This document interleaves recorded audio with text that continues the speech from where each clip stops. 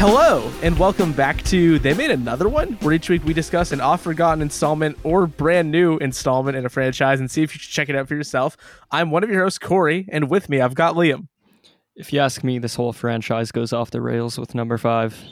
And Mitch. In the words of Chad, I'm not entirely sure that you're not the killer. That's great delivery. I had a line written down. I actually forget who says it, but just listen up, uglier Michael Myers. Because what does that mean? Yeah, that was Chad. He Yeah. says that to Kyle Gallner's character. Absolute Chad. Chad's getting great representation in our quotes. Huge Chad moment. It's true. It's a true statement. So we're finally talking about Scream 5 or Scream 2022 or whatever. And it's not quite brand new even, to go against how you opened it, Corey. It's not quite brand new. It's brand new relative to like Scream 4. You could give me that. It came out this year, you know? Our journey getting to this episode, you'd think it was just, we wanted to make sure people had a chance to see it on video on demand. That's why we waited. And that's partially true. But also just like getting to this exact recording right now has been an absolute agony. It's been a journey. We've had to overcome significant obstacles and really sort of kill our darlings a little bit. We had a pretty elaborate plan to drive several hours to record this episode in the city that they're shooting the new movie in, like outdoors, guerrilla style, like in a really cool way. You know what I mean? We're going to try to get Courtney Cox on the podcast, get a quote, Gale Weathers style. Yeah, we were going to really scoop it up. And none of that happened. This isn't even the day that... This is the day that we meant to do it, only sort of, because we tried to do it a couple days ago. And then our entire country was like, what if half of you didn't have internet anymore? And we were like, that's a challenge for us. That would be a scary premise for a movie. Oh, dude, I'm spooked. How is Gen Z going to handle this one? Am I right? I'm ready for the Canadian horror movies that are going to come out in 2 years, all about a world without internet. All about that time you couldn't go on Instagram for a day. Or like call your grandpa. That's probably the sadder part. But all the people who didn't call their grandpas that day, you should just call them today. If you didn't get a chance on Friday, call them now. Write him a letter. He doesn't know how a phone works. Yeah, write him a letter. Those still work as far as I know. Canada Post up and running. But we thought about getting to Scream right when it came out. We didn't, and then we've been presented with the series of the hardest challenges even Achilles couldn't overcome, and we did. And so we're here. And we're finally going to talk about the new Scream. And it feels like, Liam, we've kind of set expectations of like being the Scream boys. Are you like nervous about this one at all? Do you feel like we have a reputation to uphold? I am nervous. I'm not as nervous as I was for Scream 4. And I was very nervous for that one just because it was our first Scream conversation. And so it was like, I was also thinking about having to talk about the other 3 movies. So that was weighing on me. I was very nervous, very excited. So you can hear a real long episode Corey and I did talking about Scream 4. And at that time, Corey hadn't seen a single Scream movie, and I discovered that in real time. And even after seeing Scream 4, he didn't know who the killer, or possibly killers plural, in case you haven't seen Scream. He didn't know anything about that movie. He didn't know who Drew Barrymore was in the movie. So it was just a wild Scream episode, and I talked a lot about my history there. And so Scream 5, I am a little bit nervous, but I've seen it a number of times now, and so I sort of I've come to terms with it. I feel all right. I'm excited. Yeah, and if you're wondering what my Scream journey was like since Scream 4, if I turn my head 90 degrees to the right, there is a 27 by 40 inch framed poster of the movie Scream 2 on my wall. So, you know, I kept going. I continued to watch them. Getting into Scream as like an adult very late to the party sort of like felt like getting hit by a cultural truck, just like right in the center of my chest. I love Scream so much. These movies are awesome. And I was, you know, having this thing where I was like, man, Scream 4 is pretty cool. And then I went and I watched the first one and I was like, wow, they did it even better the first time. And then the second time and I'll defend the third one. I know a lot of people won't, but God damn it, I will. And so getting all of that catch up done before the series got revived for the first time outside of the TV show in like almost a decade, pretty cool. If not over a decade, actually, 2011 to 2020. Yeah, That's right. Yeah. So that was good, auspicious timing, and I was very stoked for this, and we even went to go see Scream 1 in theaters. They did like a re-release. We saw that. That's right. We wore our Scream shirts. I was Matthew Lillard, and you were David Arquette. Yeah, my then one's in my closet still. And then we did the same for Scream 5. Yeah. So Corey and I, we did see this about 6 months ago, so we've been there. Yeah, we saw it in theaters together. Yeah. And then I couldn't Mitch make it. hadn't seen it. And so we held off largely for that reason. But given that, Mitch, you were not on our Scream 4 episode. We have not had a chance to ask you any of these questions. So here's my first question. What's your favorite scary movie? Probably the Babadook. No. I believe it's pronounced Babadook. Duke, like in a swashbuckler. Like a juke. My favorite scary movie. There is a wrong answer. I prefer animated films and musicals. Okay. And that is the right answer. That's a direct quote from this movie. A little bit of deflection. What do you got going on with Scream over here? For the record, I don't prefer animated films and musicals. I like scary movies. I just don't think I can pick a favorite. So if that phone call ever came to me, I'd buy myself so much time just like humming and hawing about what it could be. Like if I was sitting there, it's like, what's your favorite scary movie? I'd be like, well, there's just so many. I mean, and depending on the ghost face in question, they'll give you some time. Oh, I bet you they'd be delighted to, because the ghost face is invariably a cinephile. So you just be like, well, there's this one great Italian movie. Are we including giallos? And then we talk about, all of that. Imagine how exciting it would be to catch Ghostface off guard, too. You're like, oh, yeah, there's this great giallo movie. It's called Tenebrae. And Ghostface is like, oh, I don't think I've heard of that one. What's it about? And then you're just like, oh, yeah, so it's by this guy. And there's a straight razor. And he's like, I'm more of a knife guy, but that's pretty cool. And, dude, oh my god, right as you said I'm more of a knife guy, my headphones made that staticky sound the loudest they've ever made it. Oh my god. Just happened. Oh my god, that was genuinely kind of scary. I'm sitting over here in the dark, getting absolutely haunted. But Mitch, what's your deal with Scream? I don't think people know the deal, right? We haven't had a chance to talk about this. So not much of a deal. Not even like a bargain, really. Is it going to be Corey 2.0? Not even a modest offer. I've seen the first one. Obviously, we all saw it in theaters together. Right. That's right. I had seen the first one like years and years and years ago at like a sleepover when I was a kid. But I haven't dabbled in anything else in the franchise. I've been meaning to watch Scream 2 because everybody raves about it. So it's my least favorite, Mitch. Really? Your expectations. I love that movie, dude. Some people have told me it's the best in the franchise. Interesting. Which is a hot take. I don't know if that's right, and I'm the guy with the poster. Okay, I'm not even gonna bother. Forget I said that. We're not opening that can of worms. So yeah, I've seen this first one. Really like it.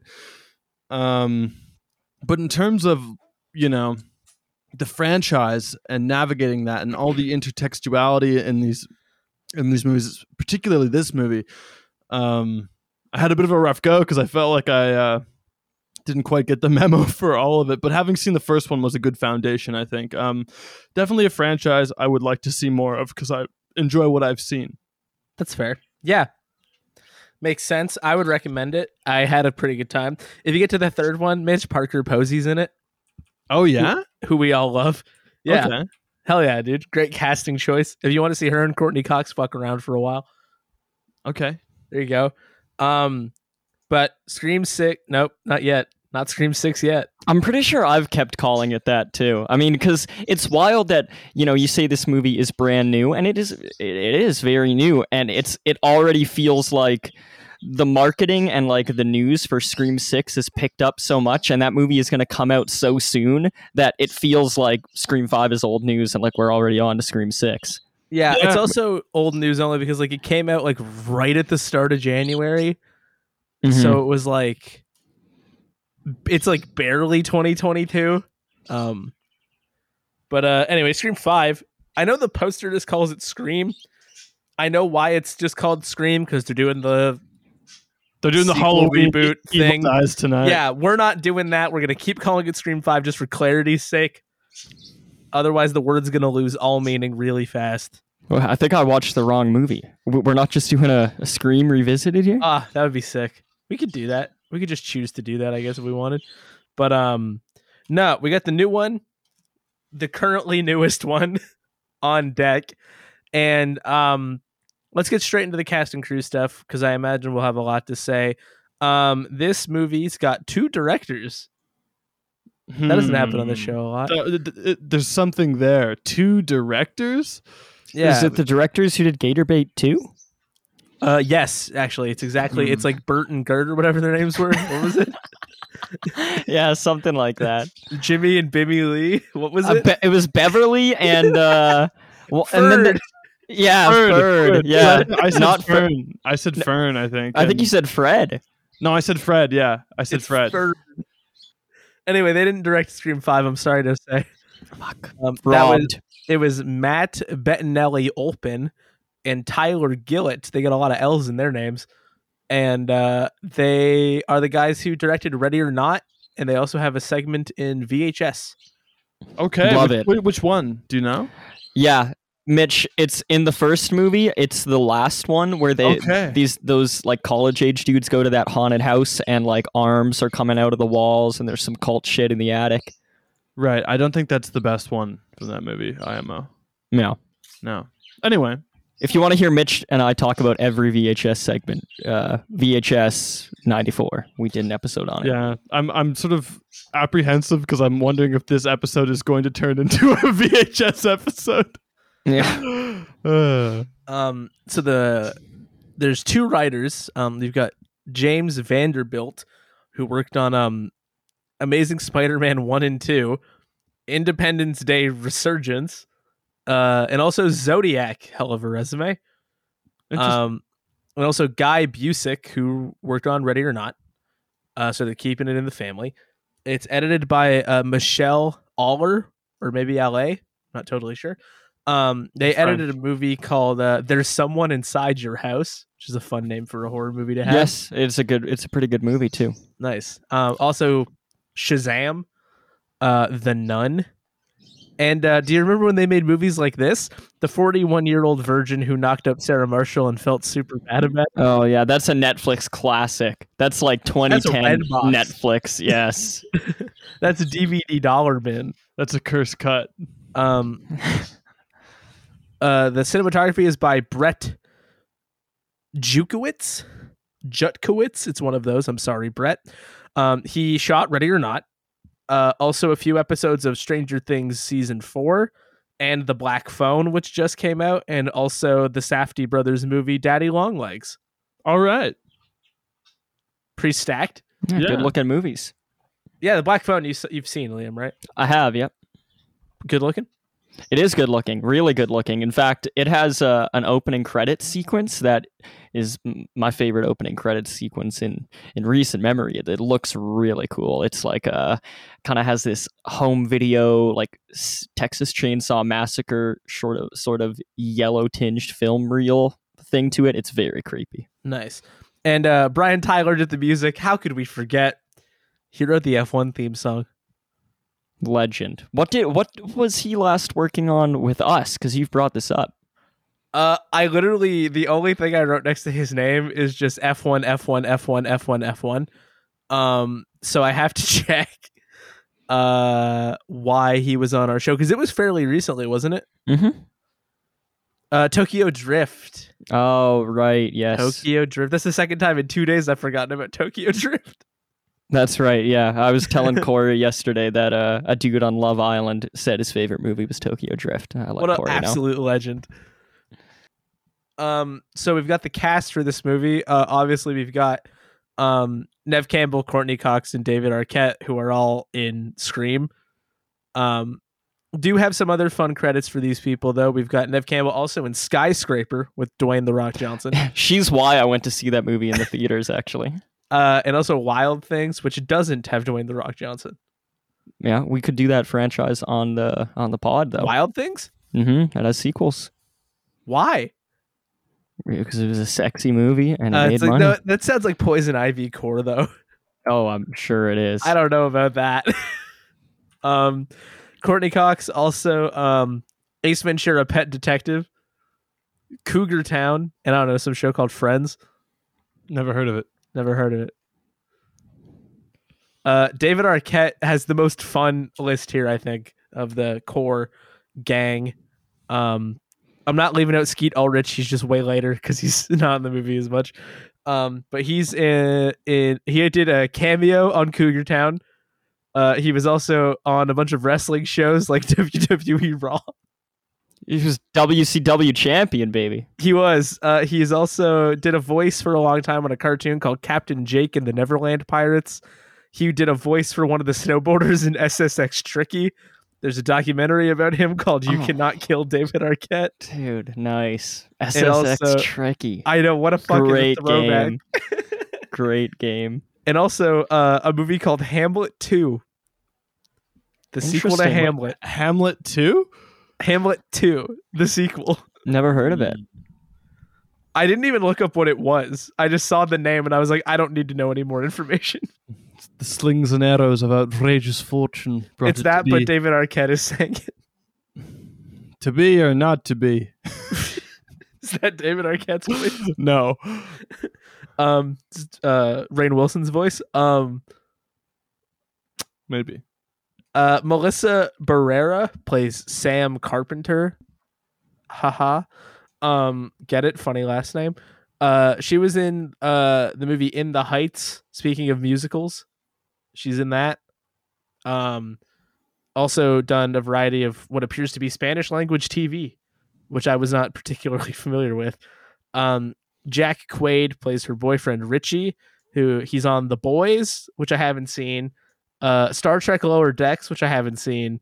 The Hunger Games, which I saw like one of. And Logan Lucky, which is finally something I've seen. Good for Jack Quaid. Jack Quaid's getting around. He's the son of Dennis Quaid, right? Correct. Cool. Yeah. He looks like him. I think he looks more like Randy? Yeah. People have always said that Randy Quaid looks a lot like Dwight Schrute. So I totally get it. He does. Mikey Madison is playing Amber.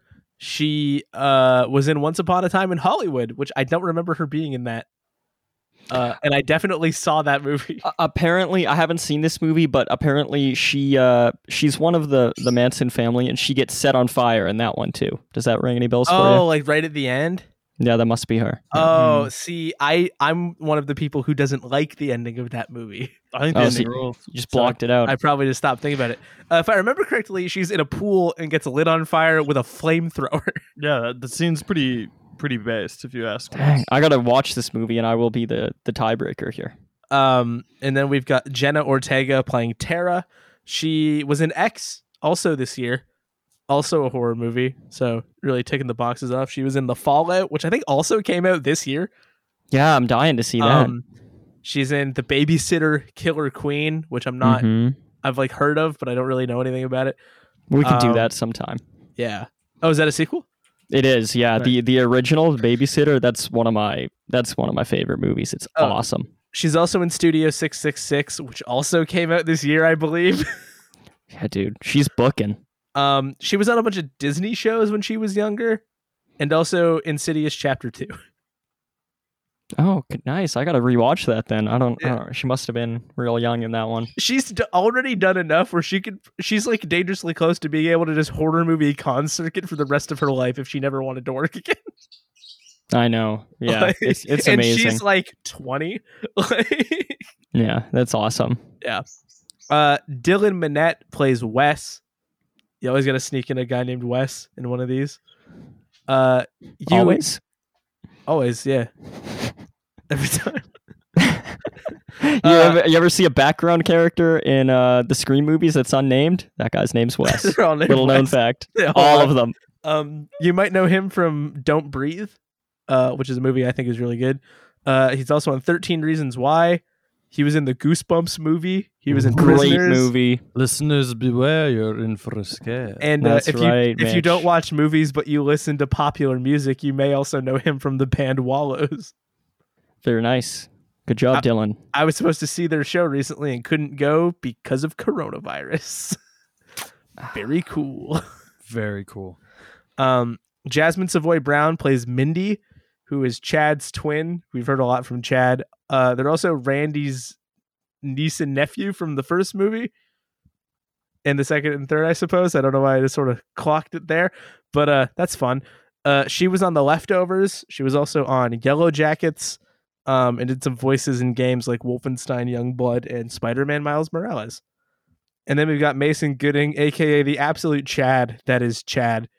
He's in Booksmart and a different Star Trek show, Star Trek Picard, and also in Love, Victor, which I am assuming is a sequel to Love, Simon. Yeah, well, I think it's like a TV spin-off of Love, Simon. We've got Sonia Amar playing Liv. That's Chad's girlfriend. Marley Shelton plays Sheriff Judy, who loves musicals and animated movies. She was in Planet Terror and Death Proof, and also Never Been Kissed. Mm-hmm. She's also in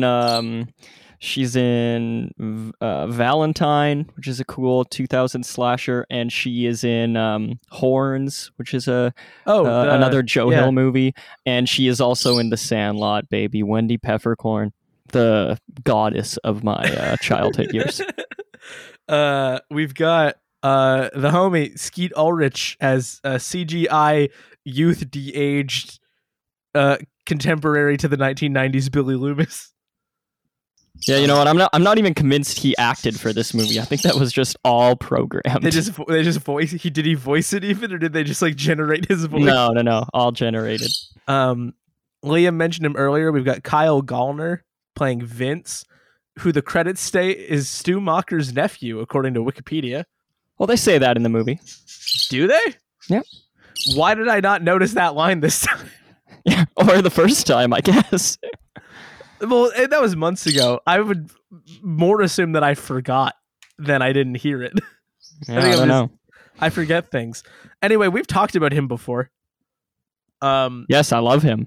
Because he's in Nightmare on Elm Street. Yeah, and also Jennifer's Body. Yep. And he's awesome. American Sniper. Oh, nice. Chester Tam plays Deputy Vincent. He's in Hot Rod, apparently. Hell yeah, dude. Who doesn't love Hot Rod? It's a classic. An absolute classic. Picturesque cinema. Far too good for its own good. I mean, incredible. Who would have thought? Deputy Farney is played by Reggie Conquest, which is just a cool name for a guy to have. Then we've got Heather Matarazzo playing Martha. She is in The Princess Diaries. Shouts out.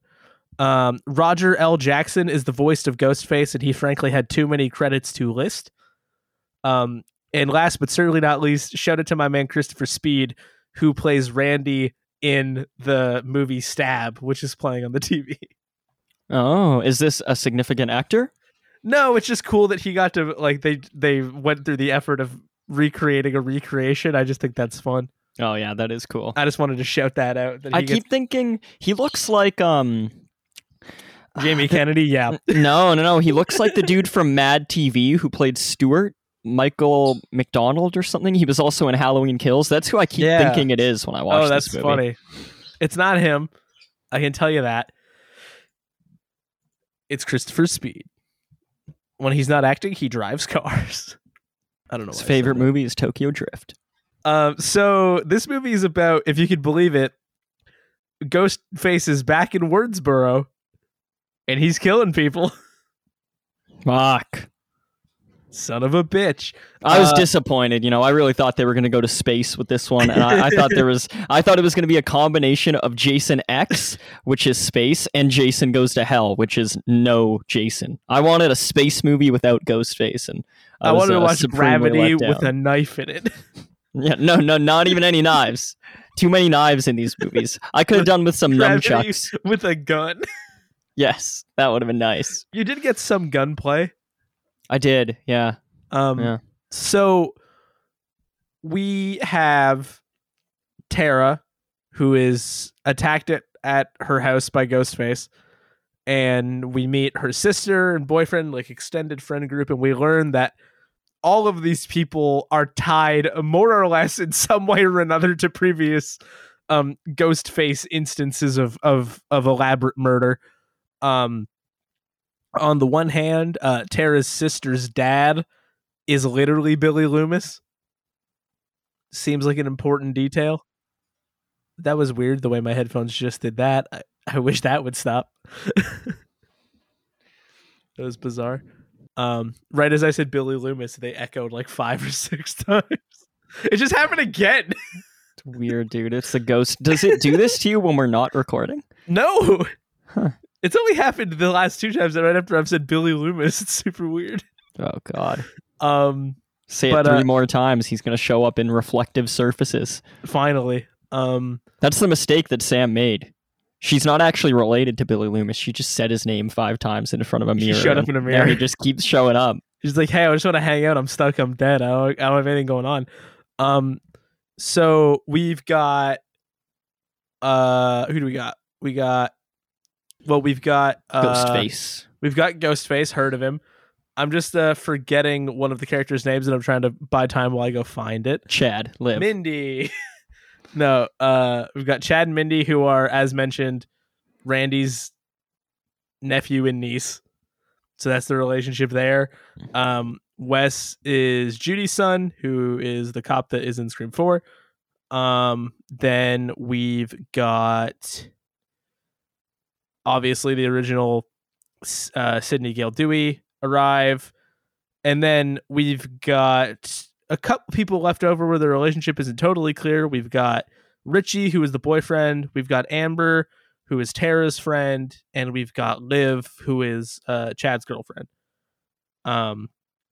Everybody else, in a more direct way, is tied to previous Ghostface instances. And essentially, it's just your classic Scream situation. We got to figure out who Ghostface is. We got to stop all this murdering.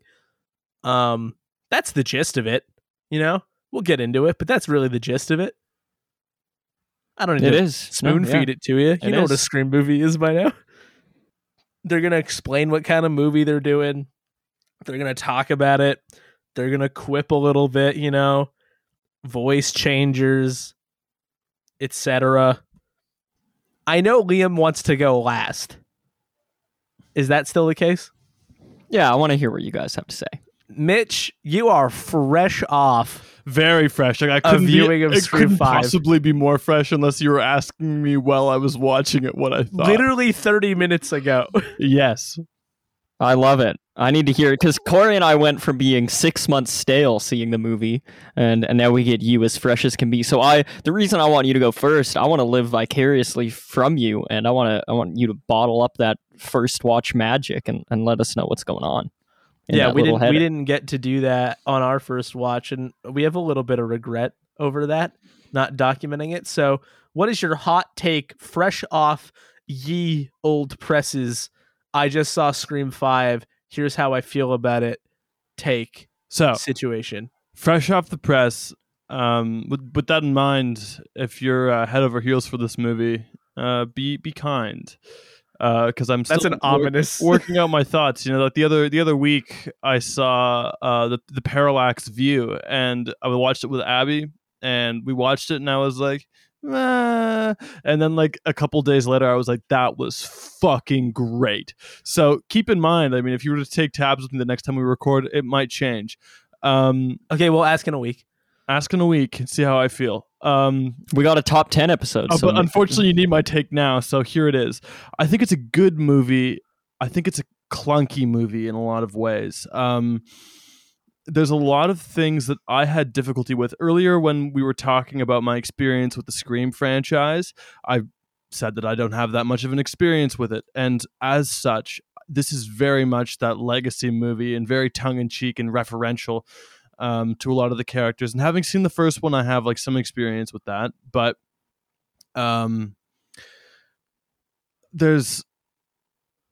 I find that the legacy stuff and the fan service sometimes gets in the way of telling a good story. There's a lot of explaining. There's a lot of referencing.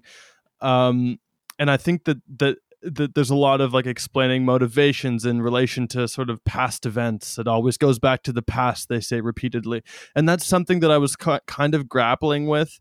I think it's a long movie. It's long for what it is. And like how it sort of plods along and in that sort of horror whodunit fashion where, you know, it's just like each guy sort of bumps off the log as the movie progresses. And so I think there's like some really sick kills in this movie. I think there's some funny dialogue. I don't love the dialogue though, in part, well, for a few reasons, but I think it feels a little high on its own supply to a degree. And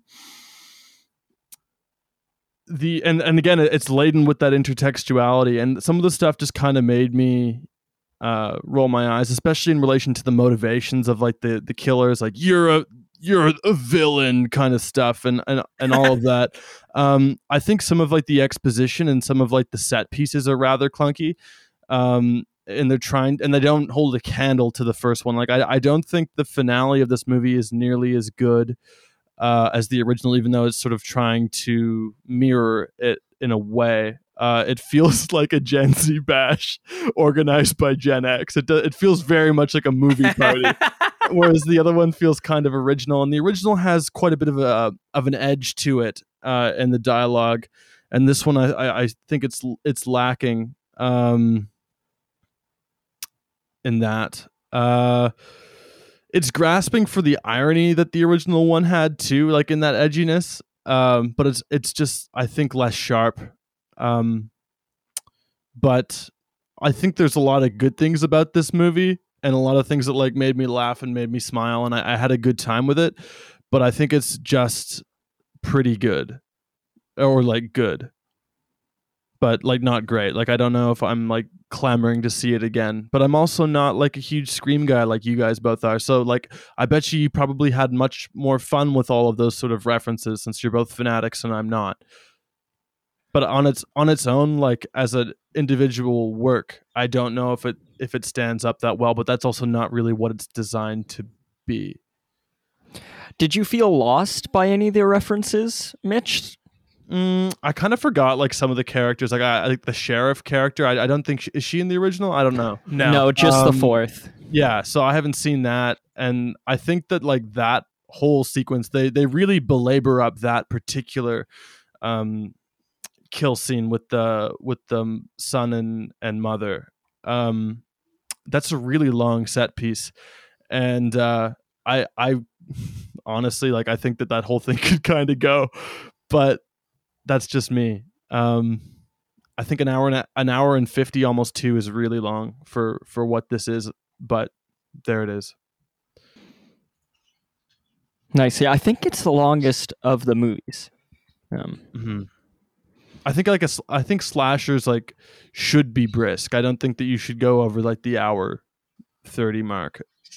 But right. Oh, dang. Maybe the sequels aren't for you then. I'm seeing here that Scream 2, it says 2 hours, and Scream 3, an hour 56 for Scream 3. Oh my gosh. Yeah. I didn't know that at all. Parker Posey they had to get in there. it kind of like takes a lot to hold my attention, and when you just sort of have like a constant rise and fall and twist, and who did it? Did they do it? Did they do it? For an hour and a half, I think it's enough for me to just kind of be like, like, when are we going to find out?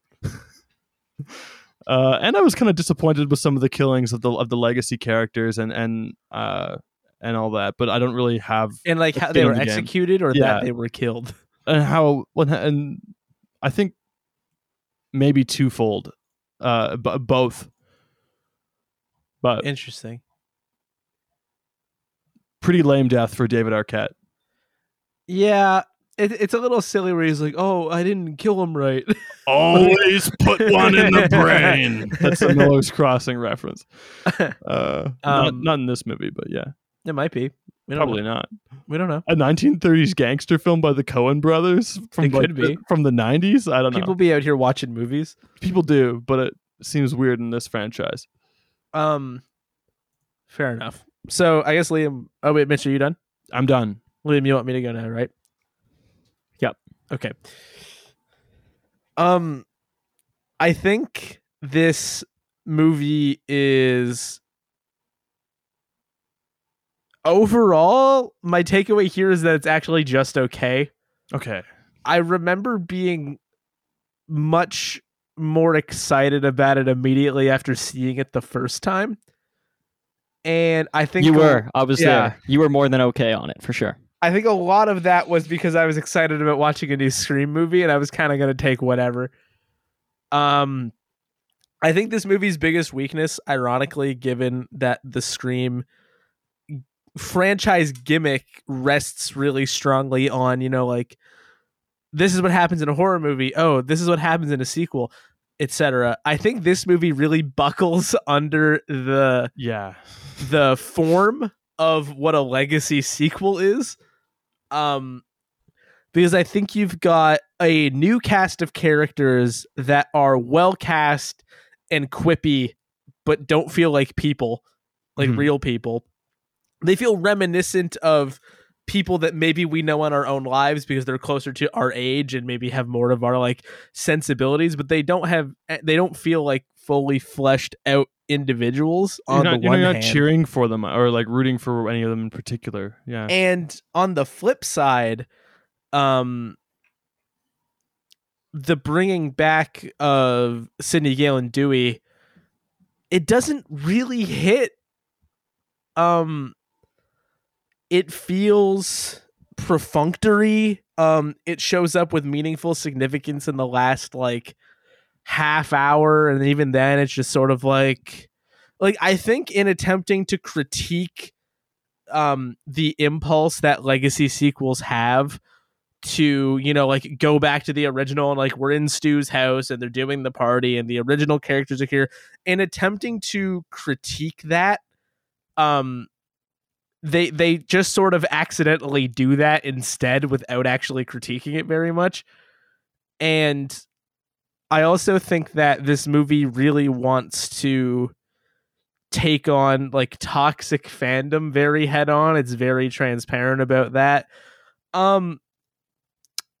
I don't think it does a very good job. I think for two reasons. One, I don't feel convinced by this movie's argument about why toxic fandom is bad, because the example that they're giving is two people that have decided to become serial murderers. And that's just not what happens in real life. Are there real actual consequences with threats of violence to toxic fandom in real life? Yes. Mm-hmm. Do they feel consistent to the parallel being drawn here? No. Also, I did not realize the first time how much this movie hinges its critique of toxic fandom specifically on the reaction to The Last Jedi. It's very specifically about that only. What, can you talk about that a bit? Because I haven't seen those movies. I don't know what that is. So Star Wars Episode 8, The Last Jedi, is Rian Johnson's Star Wars movie. It's the second of the three of the new trilogy. And there is a not insignificant swath of Star Wars fans, sort of the kind of people where, they have Luke Skywalker show up on The Mandalorian or whatever it was, and everybody, they just scream and clap at the screen like a bunch of fucking idiots because they're like, yes, the old thing is here.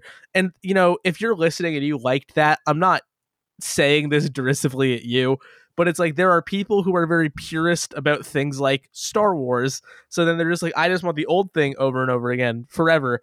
And some of the big critiques of The Last Jedi in my memory, because I saw the movie twice and I haven't seen it since, and I sort of intentionally avoided the discourse online, was that it got really strong backlash against like I know, for example, like Kelly Marie Tran got a lot of really vicious hate from people online for her role in that movie, and people weren't happy with how it was trying to sort of reinvent certain things, and they weren't happy with the direction that characters were going. And then, pardon the lack of specifics, I just honestly don't really remember the specific details of like what about the plot was a problem. But then what that resulted in the 9th Star Wars movie was sort of like a really hard overcorrection to sort of kowtow to the complaints of a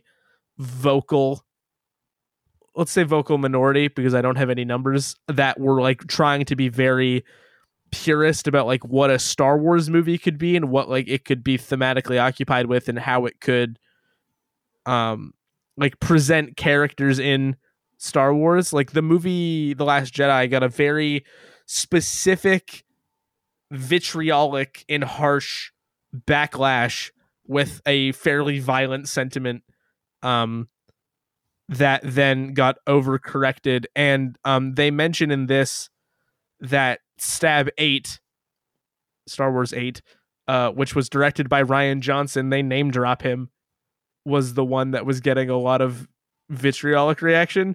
Mhm. And apparently he was supposed to even straight up cameo in the movie. If they had done that, I think they would have gone far too far into one very specific argument, which is people should have not reacted like that to Star Wars Episode 8, The Last Jedi, directed by Rian Johnson. Into the weeds. Not, hey, people need to chill the fuck out.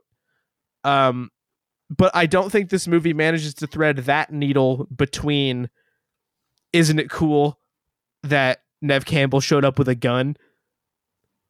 Like, I think this movie wants to make the argument that toxic fandom is bad, but in attempting to do so, it ticks a lot of the boxes of things that fans of Scream would want in this kind of movie, which therefore defeats making a movie that says it's okay to not make this kind of movie. I know I just said this movie a lot, but if that sentence makes sense, try to follow me here.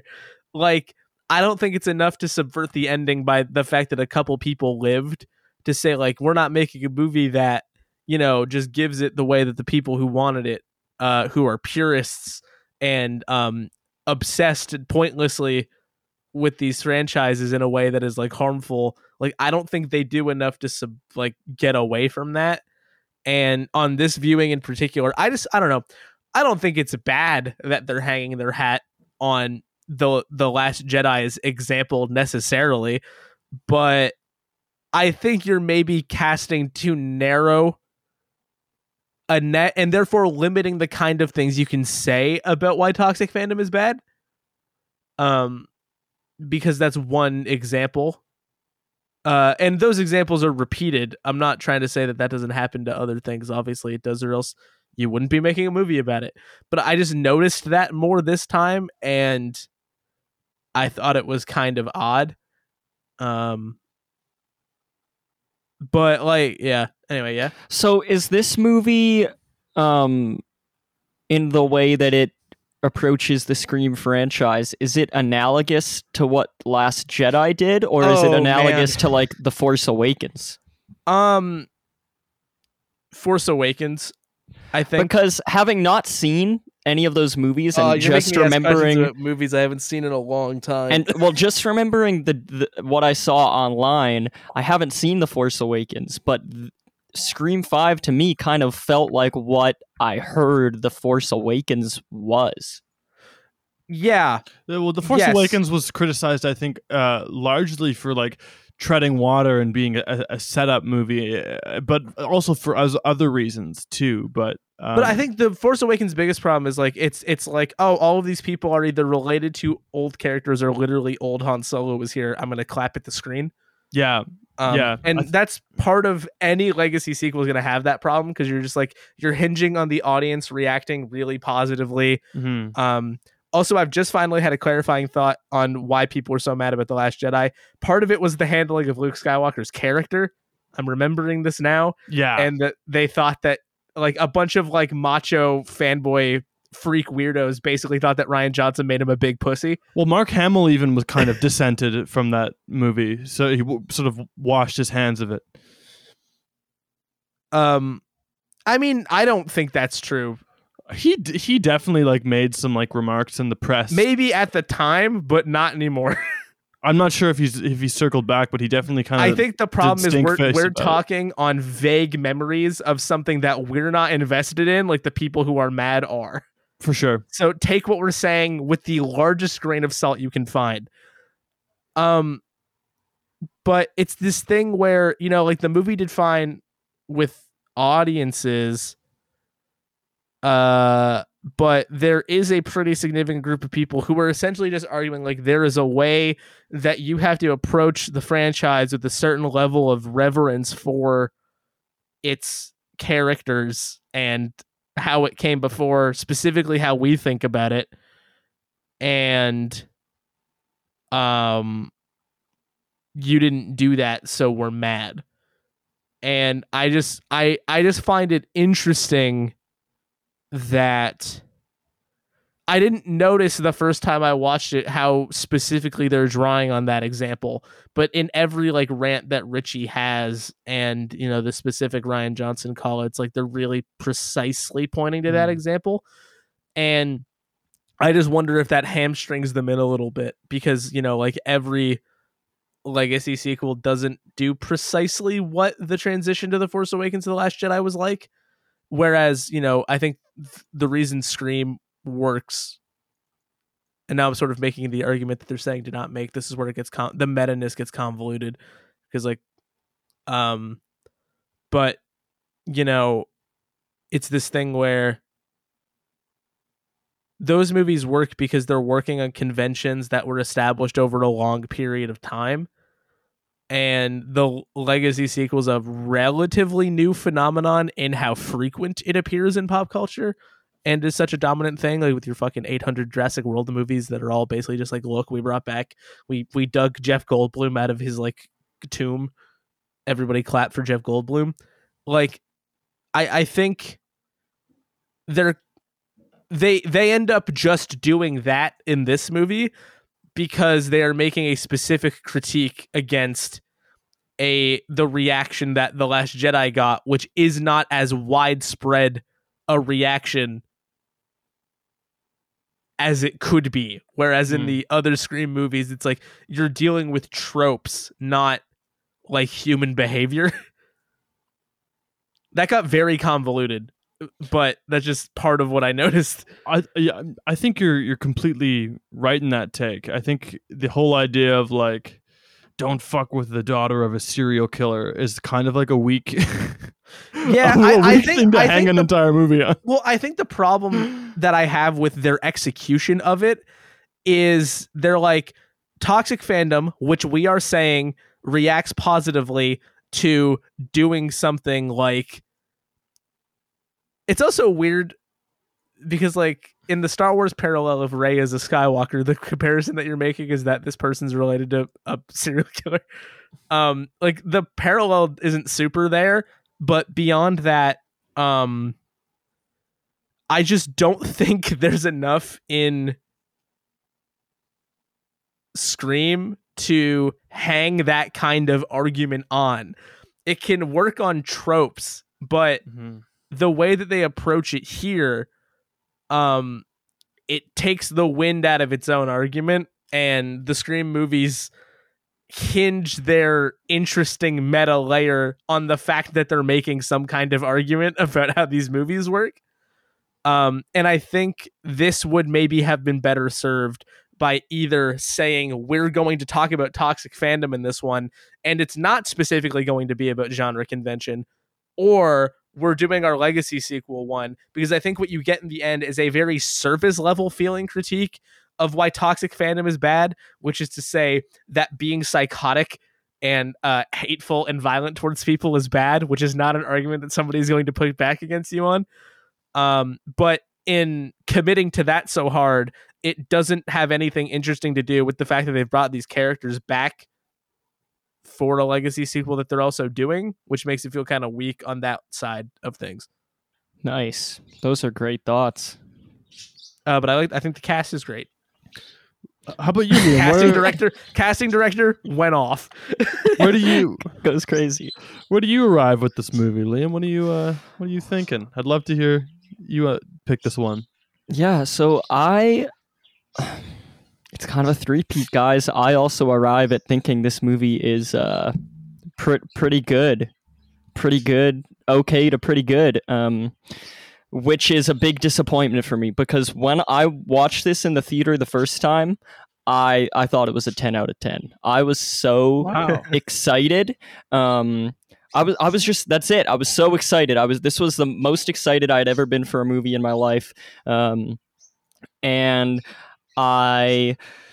I love the format of the Scream movies, because I love that the killer changes every time, and it's a whodunit, and we get connected to our main group of characters, and we also meet some new characters, and they find some new kind of movie crevice to dig into and talk about. You know, we got just the concept of slashers and horror movies in the first one, then we get sequels, and then we get trilogies in the third one. The fourth one we get reboots, and then in this fifth one we get requels or legacy sequels. And so I love that format, and I was just so excited to learn who the killer was. When the opening scene happened, we get Tara, and she's texting her friend Amber, and Amber is asking if it's Wes who's calling her, and I'm just like, oh, who is Wes and who is Amber, and why is Tara home alone? And I was just so excited at the thought of having this movie unravel in front of me.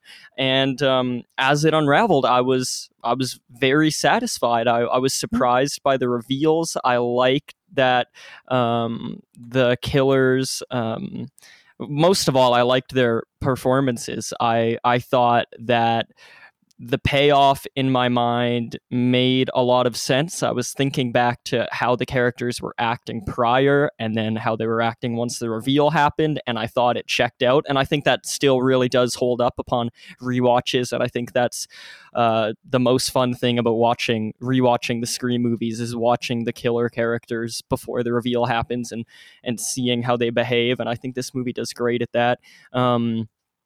I thought the toxic fandom critiques and this idea of like being radicalized by message boards and being so obsessed with something that you forget that there are humans behind it. You lose your own humanity, and you're willing to kill for something greater, just to have a piece of media continue the way you want it to. Because in this movie, Richie and Amber, their main goal is to kill people who are related to these stab movies, and further who were the basis of these stab movies. They want to have some killings happen so that another stab movie is made based on true events, like the first couple stab movies were in this universe, and they want the movies to be good again. And I thought that was clever. It reflected a lot of the stuff I'd been seeing online in the last few years. In the couple years before Scream 2022 came out, that's when I started going on Twitter and stuff, and seeing a lot of people just get really mad about movies whenever they come out and become really territorial about them, and just like being so offended when someone thinks a different way, and saying that there's right ways to do movies and wrong ways to do movies, and everyone thinks that their opinion is the right opinion. If they've thought it through enough, it's like they forget that it's an opinion, and they're just really set on it. And so I liked this satirical, over the top approach to that, and I just had so much fun with the movie. I was just so stoked. It felt like I had seen Scream 1 in theaters for the first time. Like it felt like I was along for the ride, and I sort of got my mind blown, and I was very excited to see it again. And so I went to go see it again with Corey, and after we watched it, I was a bit more disappointed. I remember now that I knew how the movie was going to unfold, I knew who the killers were, I knew how the legacy characters were going to be treated. I was paying more attention to the way that the movie got there instead of just being wrapped up in just letting it all unfold in front of me and not really having a bit of time to think. I was thinking more, and there were just like a lot of expository lines about requels, and there were even little throwaway lines that are self-referential, that were cool to hear the first time, but now hearing them again, they felt a lot cornier and they didn't make as much sense. They felt very written to me, and that sort of bummed me out. So I came out of the movie with Corey, and Corey was probably higher on it that first time than I was at that moment the second time, and that's probably because it was his first watch, and right? I was pretty stoked on it. Yeah, you were and I even told you, I said, well, the first time I saw it I thought it was like a 10 out of 10, and you were like, oh man, I'm not far off. But I said, this time there's kind of some of this stuff has given me pause, and even things that I wasn't really certain about the first time, now they had crystallized where I could face that I didn't really like them, even though the first time I was kind of either rationalizing it in my head or I was just not thinking about it much at all. Like the whole Billy Loomis ghost kind of thing where we get his Skeet Ulrich comes back. We can talk more about that. But I would like to, yeah. Yeah, I thought I didn't think I'm okay with the concept. I think it's definitely born of like two. It has two purposes. One, I think, is to just bring Skeet Ulrich back and sort of play into that. Oh, look, it's the guy again, and he's wearing the clothes that he was in the first movie. We got him to say more lines. It's and so much the guy again that we made him with a computer. Yes, yeah. So I think it's that, but I also think it really is working to serve these new characters. This new character Sam, making her his daughter and dealing with this trauma both genetically and she takes medication for stuff that I'm sure was passed on to her from Billy Loomis, and then she also has this trauma from her learning that the man who raised her was not her real dad, because of course Billy died before she was born.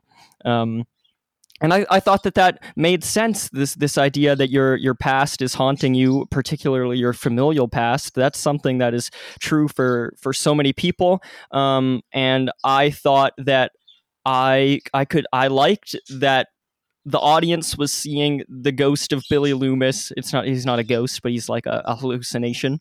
We were seeing that, but she was also seeing it, and it made sense for her. But I think the movie kind of goes a bit too far with that, having Billy kind of point out with his eyes to this knife that she ends up using to kill Richie. I think that seems to go a bit too far into like this mystical element and sympathizing Billy. I think it's okay to sympathize, to make Billy a sympathetic character because it's all in her head. She didn't actually know this guy. She might have read what clothes he was wearing the night it happened, and so she sees him in this way, but it's not actually him. But him pointing out this knife to her that she wouldn't know was there doesn't check out to me. Now it makes him an actual separate character who's like working from behind the grave to help her. And I would have preferred just like a bit more writing there where we made it clear that like she already knew the knife was there and part of her like subconscious was just reminding her or something. But that's just one of those things that bothered me. Other things that irked me, was some stuff Mitch was bringing up. I think it just becomes really heavy-handed, this idea of requelness. And Corey said it too, as these characters are all talking about these horror movies, particularly Mindy. I think she's the biggest culprit. I just kind of lose that these are actual people. I think in the first movie, Randy loves horror movies. He's but perfect, yeah. But he plays it, and it's written in such a way where he feels like a guy who hangs out at a video store, loves horror movies, but he's also part of this friend group. He jokes around with his friends. He kind of has a crush on Sydney. I think that all checks out, whereas this movie, I find it hard to understand why they are hanging out with Mindy. Like, she is so callous to me in this movie. Right from the very beginning, when we meet her, she's saying that, Tara might as well be dead, and that even though she didn't die in this attack, she's probably gonna die. And I'm thinking, this is your friend. What are you doing? And that news footage calms her down of like murder and yeah. And then she also says, like, at this party, after many people have been killed throughout the town, she's throwing this party, and she is saying to like Liv that she's probably gonna die when she goes off, and that worked for me the first time because I didn't know if she was the killer, but it turns out that she's not, and I guess she's just this movie obsessed person who is just there to be a conduit of a bit of like legacy horror movie critiques, and I just don't think it works. I think we've got to be past this Randy character that worked in the first movie, and we gotta split that trope up and just give it to a bit of other characters, because in the first movie they're all pretty knowledgeable about horror movies. I mean, Billy and Stu, that was their MO. They watched some horror movies, took notes, right? Like, yeah. Stu, when he's talking about it, like they're outside at like the fountain or whatever, and he's just tone deaf, right? But people are being like, "Hey, fucking dumbass, shut the fuck up." That's right. And he ended up being a fucking killer. He was the killer. Yeah. And they feel more authentic too. Like people, she just feels like a bit like reading a Wikipedia page. Like this movie, this thing happened, and it sucks because she's really good. I'm not.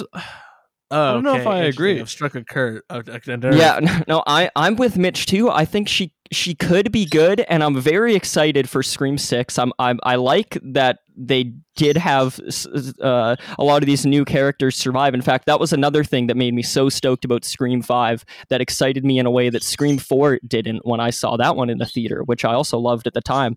But I was disappointed by Scream 4 then, and I'm less disappointed in now just because we didn't get a Scream 4 sequel, but we were supposed to. And so I was confused at the time. We introduced all these new characters, and then most of them died. It's turning out now they might backtrack that. It sounds like Kirby is going to come back. This is a character from Scream 4, Mitch. And also the killer from Scream 4. They did not shoot that person in the head, and so people are speculating that person might come back. So they left some seeds. Okay. But it seemed like they killed off a lot of people in Scream 4, and even if they didn't, and those people do come back, I feel that in Scream 4 they don't quite give enough attention to those new characters in order for me to feel close to them. And I talk about that on our Scream 4 episode. And I think in this movie they did do that. I think in the first half we spend a good amount of time with these characters. They've got a lot of funny lines. But do we know anything about them? Well, yeah, it doesn't get deep enough, and that's what bothers me. And so that's why I say that the person who plays Mindy, I think she could be good in Scream 6 when we get more of her, but I think in this movie it really does feel like she's reading Wikipedia articles, and she's serviceable. I don't think she's bad, but I have trouble even saying that she's particularly good just because I don't think she's actually given all that much. I think Tara, Jenna Ortega, gets to go all the way and really does amazing work because she's given a bit more to chew on.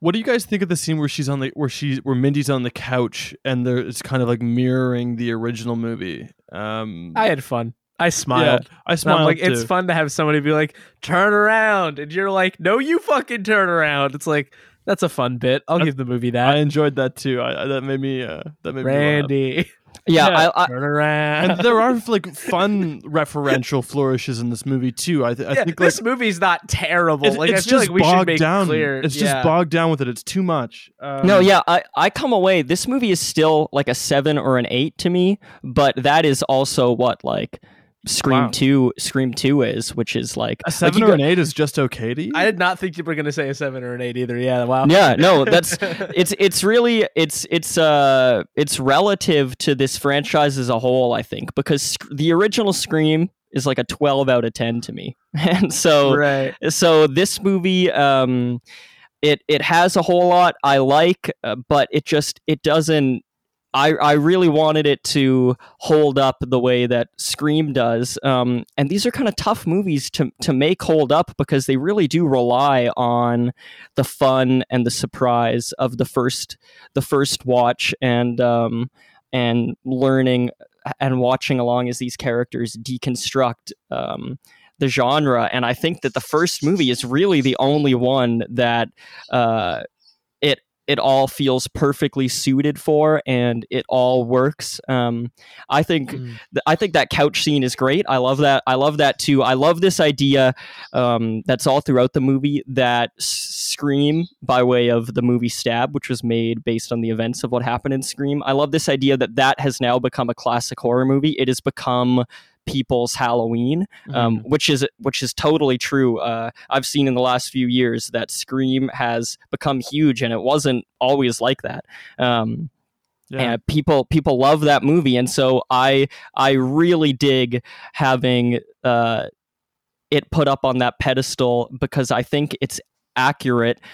But I think that this movie is really heavy-handed actually in its reverence and respect that it has for the first movie.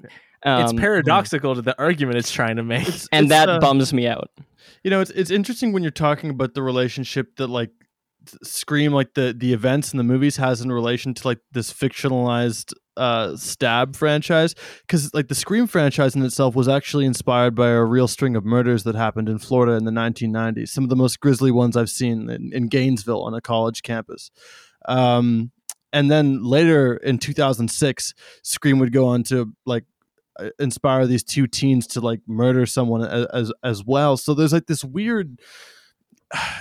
Every time I watch Scream and I see that sort of intertextual, I also think of that there's like art imitating life and then life imitating the art. Like it's weird how there's like cyclical layers of that in reality, but also in the films.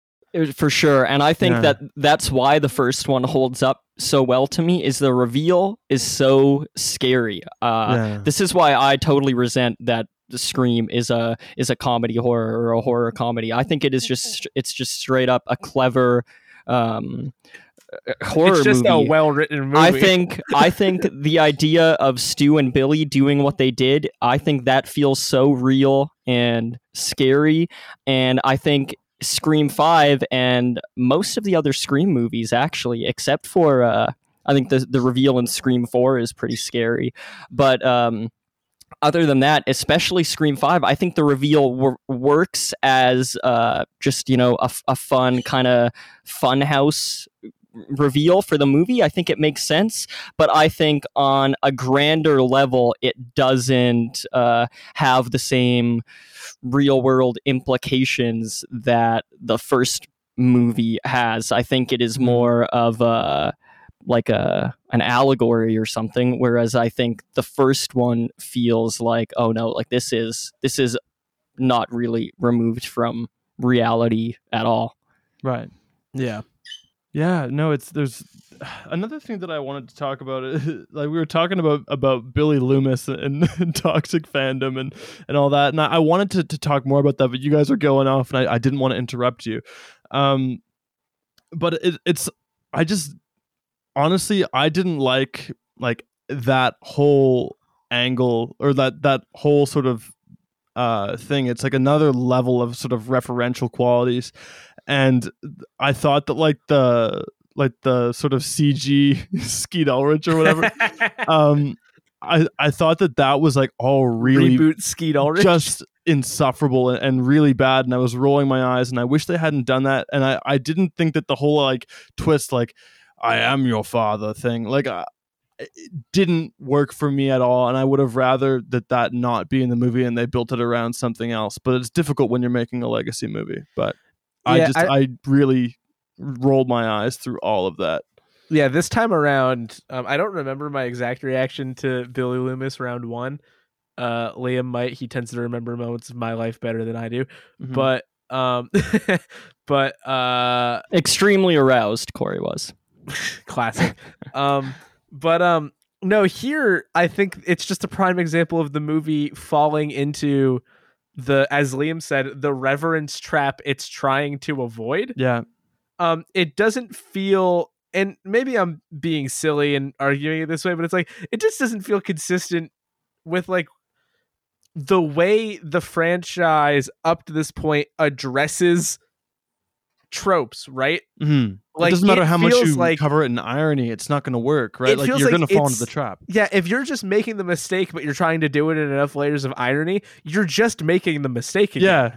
Like, and I think it takes away from the movie because no matter how much you might also think it's weird for it to be in the movie, it doesn't make it less weird. It just means that you're still doing it. And then I think that combined with the very on the nose discussion, like when Richie's giving his big speech at the end, and he's like, they laugh at us, and why? Because we love something. And it's like, okay, like I see what you're saying, but it's like you're making Scream and you have the reverence for Scream on display here. And I mean, obviously the difference point is like they're not using it to like harass people on forums or like, you know, threaten people's lives, but like it feels like some level of the irony is somehow lost on the filmmakers, that they're doing a bit of the thing they're saying. And that's sort of frustrating when the high point of the movies up to now is their awareness of how to deal with tropes in a more deft way. Mm-hmm. So it gets kind of frustrating to see it sort of loop around. I think some aspects of like the more we're also excited that these legacy characters are here, I think they work. One thing that I'll say that I like is that you know how you always say when there's been a few different sequels, you're like, when will these characters learn how to finally address being in this situation? You're like, how are we in the same situation again? It's that classic Boy Meets World quote of how can I learn so much every week and still be so stupid? Yeah. But what's nice is I do actually like that Sydney gets to Stu's house and is like, I'm not opening doors. I'm shooting people on sight. I love that. Like, and you know, like I do like some of what they're doing because I think it's like, yeah, you would learn by now how to approach this situation. So I'm glad to see that. And you know, I think the interplay between some of the legacy characters is good. Like when Gale sees Dewey and is like, you fucking texted me. It's like, I like them together and I like seeing the characters again together. It's not like there's no level of the legacy aspect that feels like it works. Like just foundationally, those characters are people I like and those actors are people I like and they're doing good stuff here and I'm having a good time. But it's sort of like in attempting to broaden that into something else, I feel like it as I said, like buckles under the weight of like both trying to do something and trying to say something about doing that simultaneously. Because that's a really tall order. And then I don't think that it manages to compensate for that shortcoming in any meaningful, like stylistic or narrative way. So it ends up just sort of being a little bit moot. Like I think the movie looks really bland. And I think some of the kills are kind of bland too. some of them are good though. Some of them are really fucking good. Okay, wait, I have an idea. Okay, I'm gonna count down from 3, and we're all just gonna say the name. Like we're gonna say what our best kill is by just saying the name of the person who died. Are we all on the same page? Okay, just a sec. I'm not sure if I need to. Like if your answer in a hypothetical scenario was Billy Loomis, when I say 3, 2, 1 name, you would say Billy Loomis. Obviously, he doesn't die in this movie, but you get what I mean. Okay. Everybody good? Okay. Yeah. You good, Liam? You don't sound 100%. Yeah. Well, I don't want to cheat the system, but I have an answer that might be a cheat. That's fine. We'll see. Okay. We'll talk about it. Okay. And it's gonna be like 3, 2, 1 name. 3, 2, 1 Wes. Tara. Chad. Interesting. Okay, Mitch and I both cheated, so I'm glad because that was my other cheat as well. Oh, that they didn't die? No, it's fine. They're death scenes. It's fine. I mean, like Jasmine, Mindy is pretty much like. It feels like she dies because it cuts away, right? Yeah, but we see her getting into the ambulance. We see her getting into the ambulance, right? I mean, yeah. Shout out to my man Chad. He was never going to die.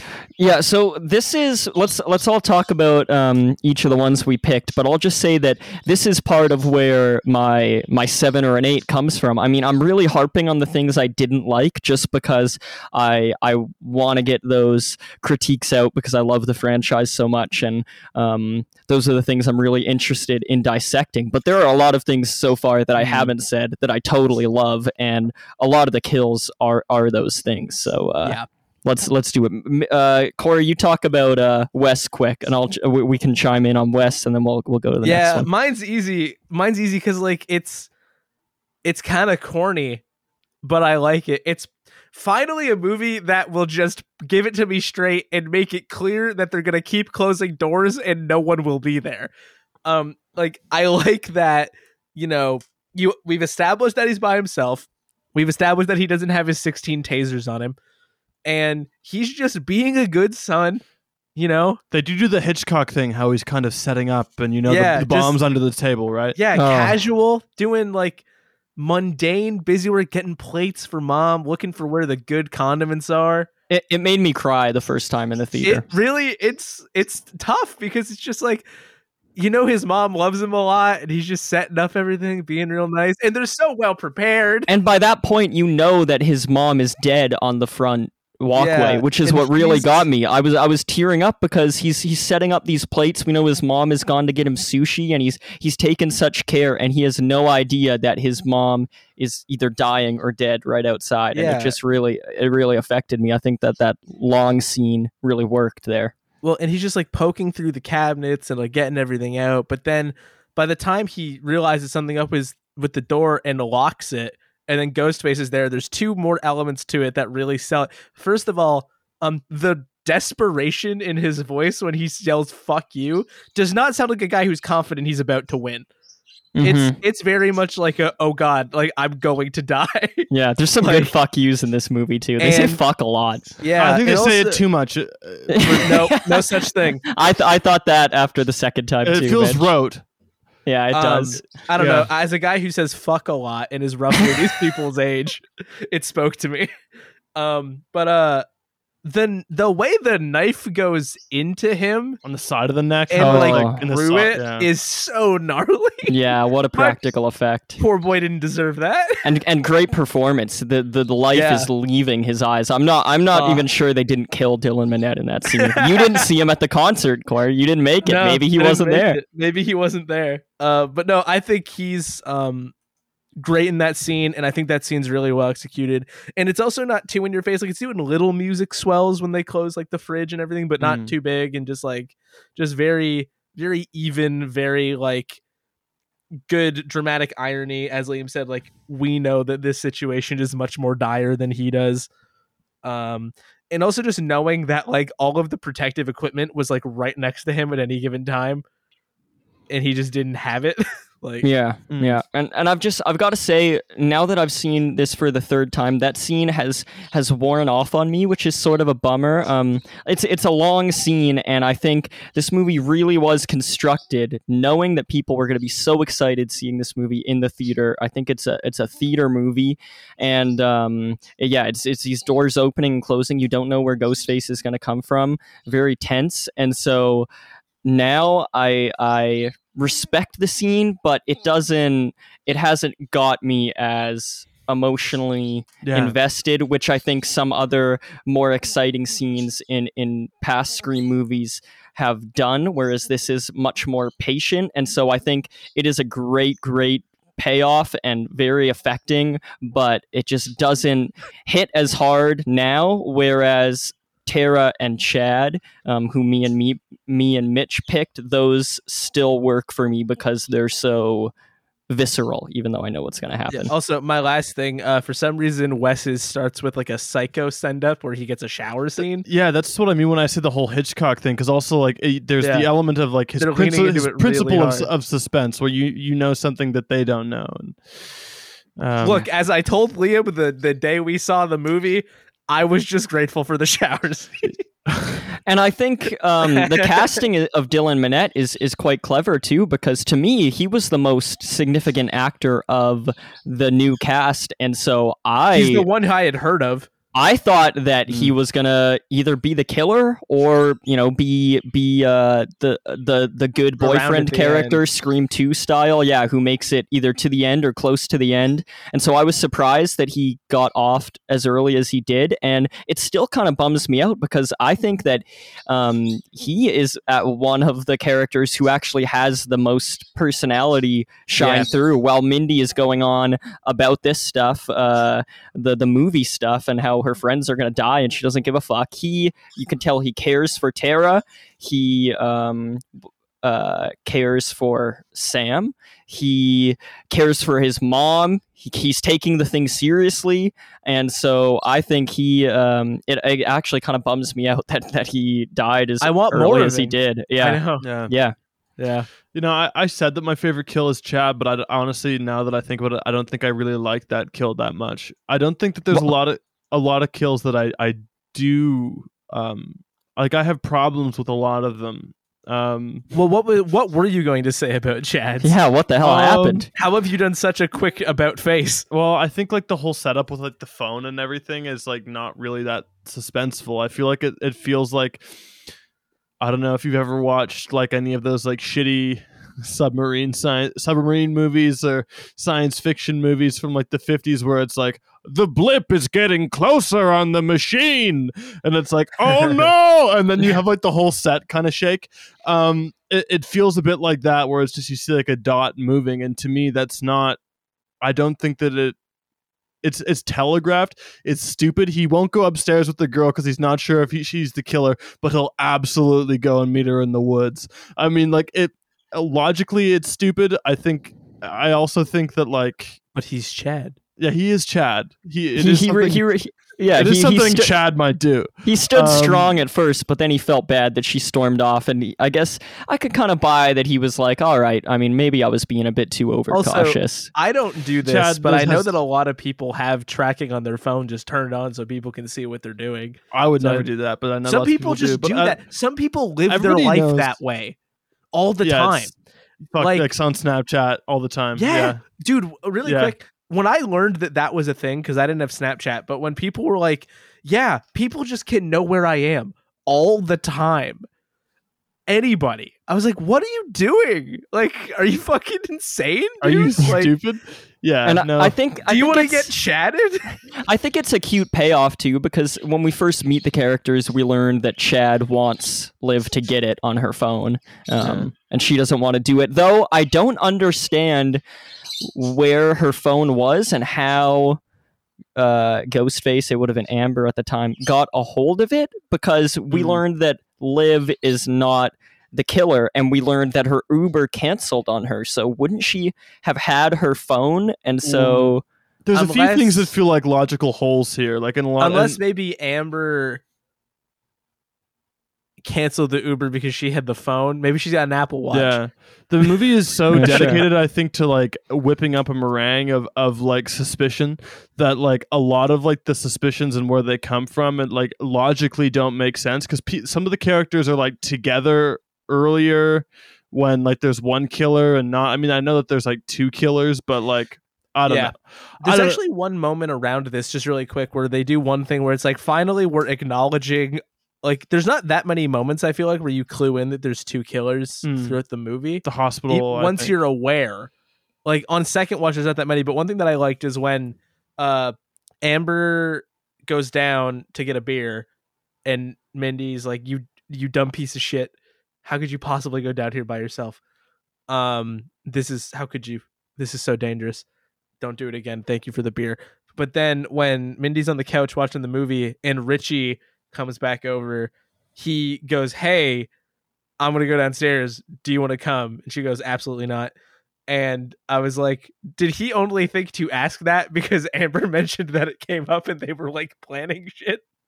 Like they went and chatted quickly and he's like, okay, I'll ask this time, see what she does. Like, oh yeah, that's funny. I gotta say, I really like the tension of that Amber Mindy scene in the basement, and especially on rewatch, because now I know Amber's the killer. I know that Mindy is not the killer. So Mindy's power that she had, being the horror movie expert, is actually thrown off, and so when she's really playing with fire. Yeah. She goes down to follow Amber to say, "Oh, you're so dumb. You should have asked me to go with you." So she is actually trusting Amber as she's trying to be the horror expert, which is sort of why I'm bummed that Mindy lived after everything. I'm curious to see where it goes, but I think it would have been kind of cool for Mindy to be set as the example of watching these movies and obsessing over these movies and sort of being desensitized to violence and death and the fact that your friends are actually in trouble, being and arrogant, thinking you know everything and being arrogant. I would have loved for some punishment to be dished out to her. I really would, and I think they should have. I would have liked if that paid off a bit, because in rewatching it, I was like, oh man, Mindy is actually not as smart as she thinks she is. And I get Scream Takes Manhattan and they're gonna put like Mindy in a dumpster or something. Oh gosh, I hope so. I think Amber's death is kind of stupid. It's like it's awesome. It's like so convoluted. It's so many steps. It's so like many different hand sanitizer to the face, and then she has to get pushed to stumble backwards to accidentally turn the oven on herself. Time to enter Act 3, and then bang, bang, bang, like that. That made me roll catch my eyes. fire, and then catches fire, and then comes back like Harvey Dent. No, like, the comeback is awesome. I gotta disagree. I didn't like. That shit's comeback. fucking hilarious. Okay. Well, to agree to disagree, and then all of a sudden Richie forgets that he got kneecapped. Like, but like in the first movie, it's the same thing. It's the same thing. At the end of like the first movie, pretty much everyone has been stabbed at least like 6 times, and they're all going. Like, I'm not feeling so good. It's funnier because they're referential in that one to it. They're like, oh fuck. I love when Wes says to Dewey early on, and I love a lot of the Dewey stuff we get. Hurts. I love when Wes says to Dewey, "You got stabbed like 1 billion times." Yeah, no, like that's genuinely like hilarious. It's like, pretly close. And that's the sort of self-referential stuff that feels much more real to me. And I like that. I think that's a bit more subtle. I know the Scream movies often aren't subtle, but Mitch, are there any deaths then that now you've thought back and you do like? Or moments of violence? It doesn't have to be a death. There are instances of violence that I think are particularly well done. I think the first set piece is really, really well done. The opening with Tara? Yeah, I think that's great. But there's a lot of it that's really, really stupid to me. Like, I think like the first hospital ambush is in the waiting room is beyond stupid. Evil dies tonight. Yes, yeah. I'm totally with you. That bothers me. I think it's just dumb. I don't like how they kill Randy Arquette, but I do like the flourish that it's done with. I think it's kind of ridiculous. Who? Whomst?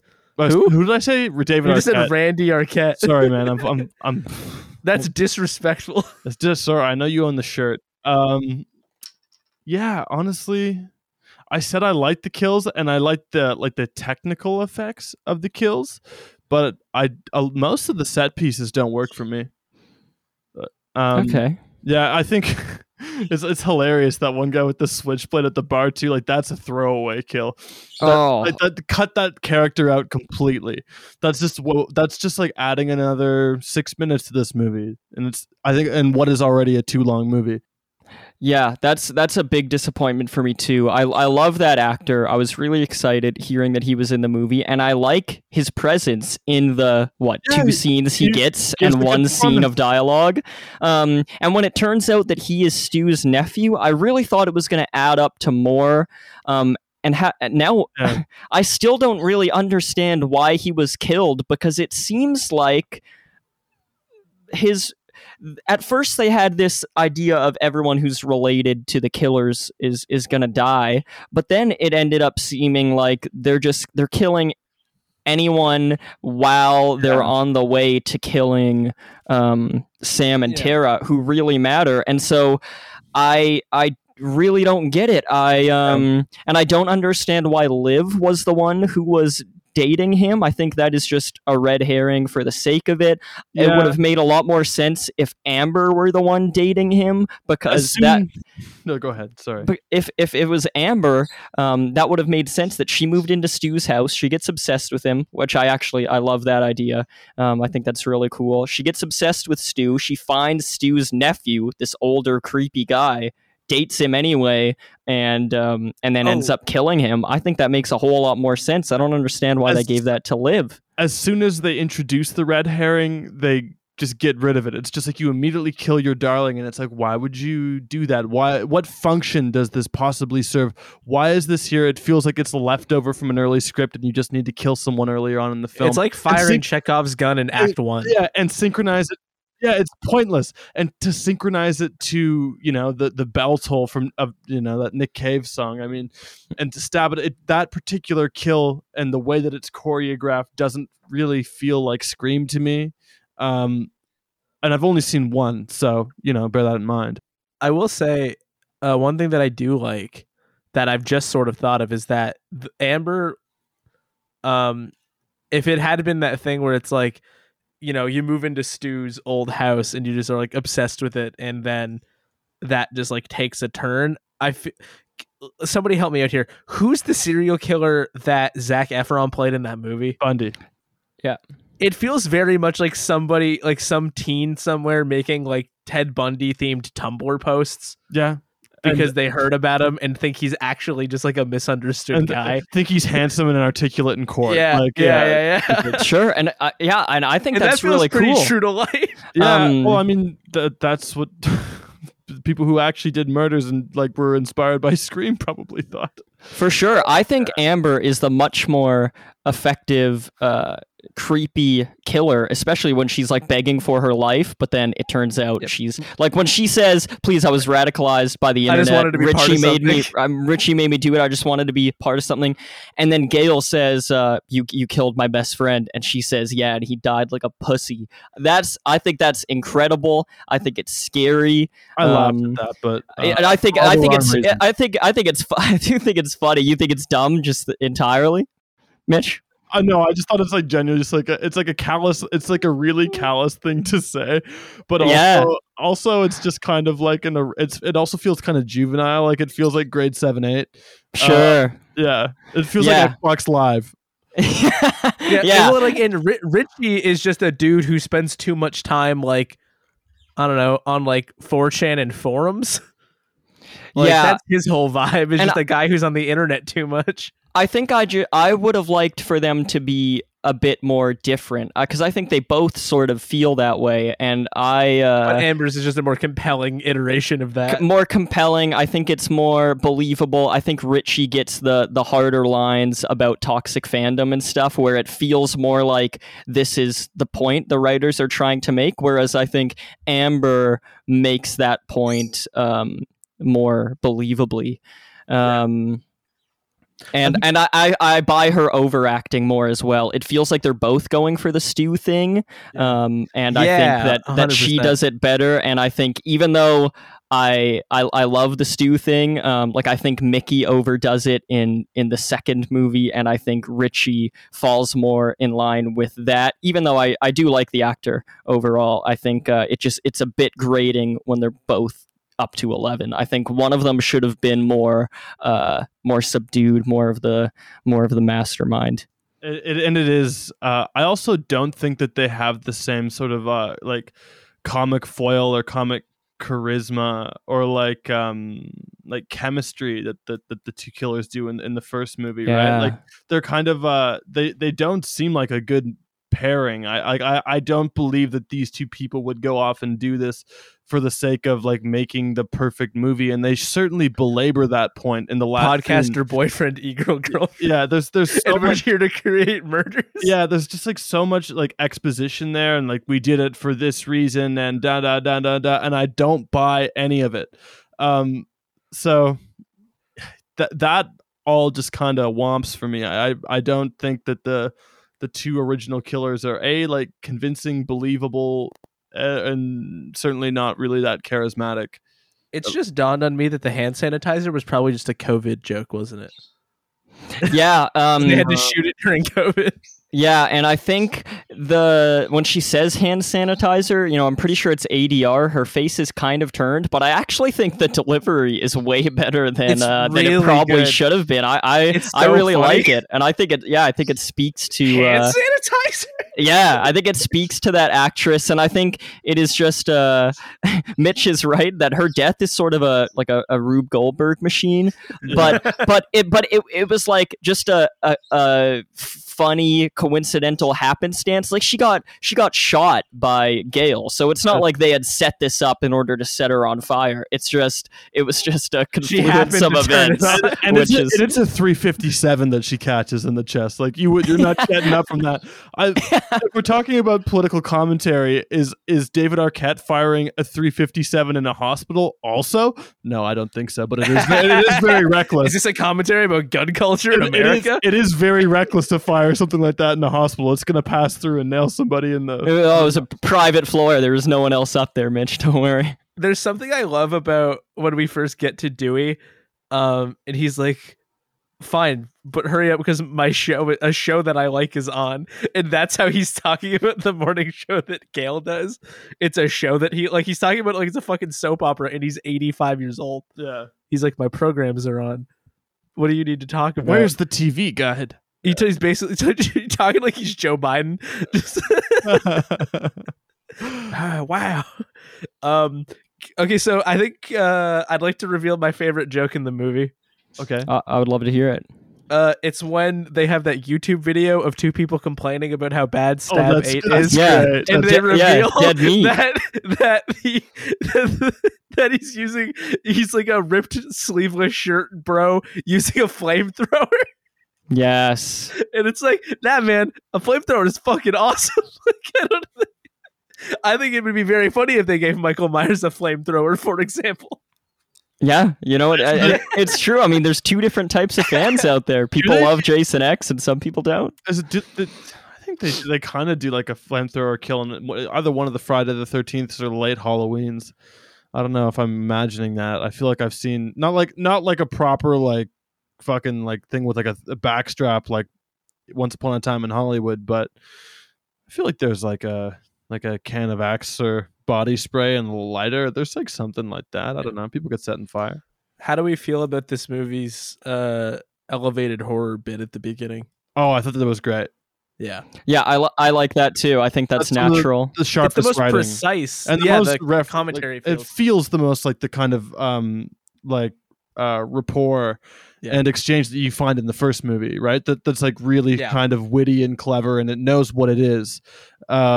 Yeah, like Tara Carpenter is somebody who just tweets a lot and uses Letterboxd. Yeah. Like, that's just... Top 4, The Witch, Hereditary, Babadook. Fun that they name Hereditary, because this movie, in a lot of ways, has like a sort of a similar idea to Hereditary, with there being kind of like a hereditary curse, but it is handled much more clumsily and low and sort of lower brow in a way.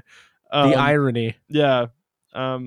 But no, I think the opening's great. Yeah, the opening, I wouldn't change a thing. It's wonderful. Well, and also that like that Jaws zoom that they do when she realizes who's on the phone.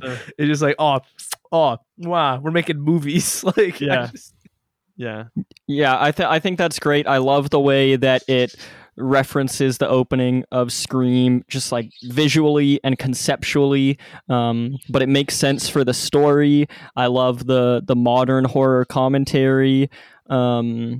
I like the automatically locking house. The first time I watched it, I was like, this seems like something that like movie people think houses have, but they don't actually have. And then I house sat recently for a very wealthy family, and I realized, oh, this is just this is what fancy houses have. Add when a stranger calls. Yeah. And when a stranger calls, like rich people have a phone app that controls like what color their lights are, the security system, and like the AC of the house. I mean, yeah, so it's unbelievable. I have like the lights, but that's just because I have those like Philips bulbs that you buy at Walmart. The fancy bulbs. Yeah.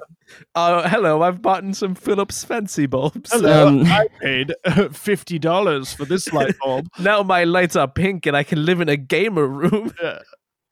I really like the violence and the practical effects of it, and also just the manner in which it happens. That's why I said this was my favorite kill in the movie. Though ironically, she doesn't get killed, which I also think is brilliant. And it's the same thing for the Chad kill that I like. The reason I love those two not quite kills is because the acting of Jenna Ortega and Mason Gooding, I think they portray fear and desperation and determination really well. In both scenes, you can tell that these people are really trying to live, but they're terrified. Like Mason Gooding, and when he realizes he can't dial 911 because his fingers are bloody and he can't even turn off the Find My Phone. And so you see him psyching himself up to run from this shed that he's hiding behind, but he knows he can't run that well. And then he kind of like, when he notices that Ghostface has popped out and is gaining on him, he makes this sound. And then when he sees the car headlights in the distance of Tara arriving, but he knows that he can't do anything. I think he plays that so well, and I think Jenna Ortega does the same thing here. She's just such a great actress, and her screams, and she's so expressive with her eyes.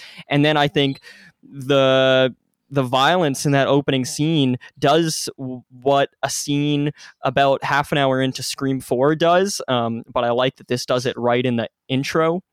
Whereas it shows you that this movie is there are no limits as to like where the violence is gonna go, when it's gonna happen, and there are no limits as to who you think is safe, because we've never seen someone in the opening of a Scream movie get as beat up as she does, stabbed right through the hand, her leg gets stomped on, and you see it happen, and then she's getting stabbed in the chest.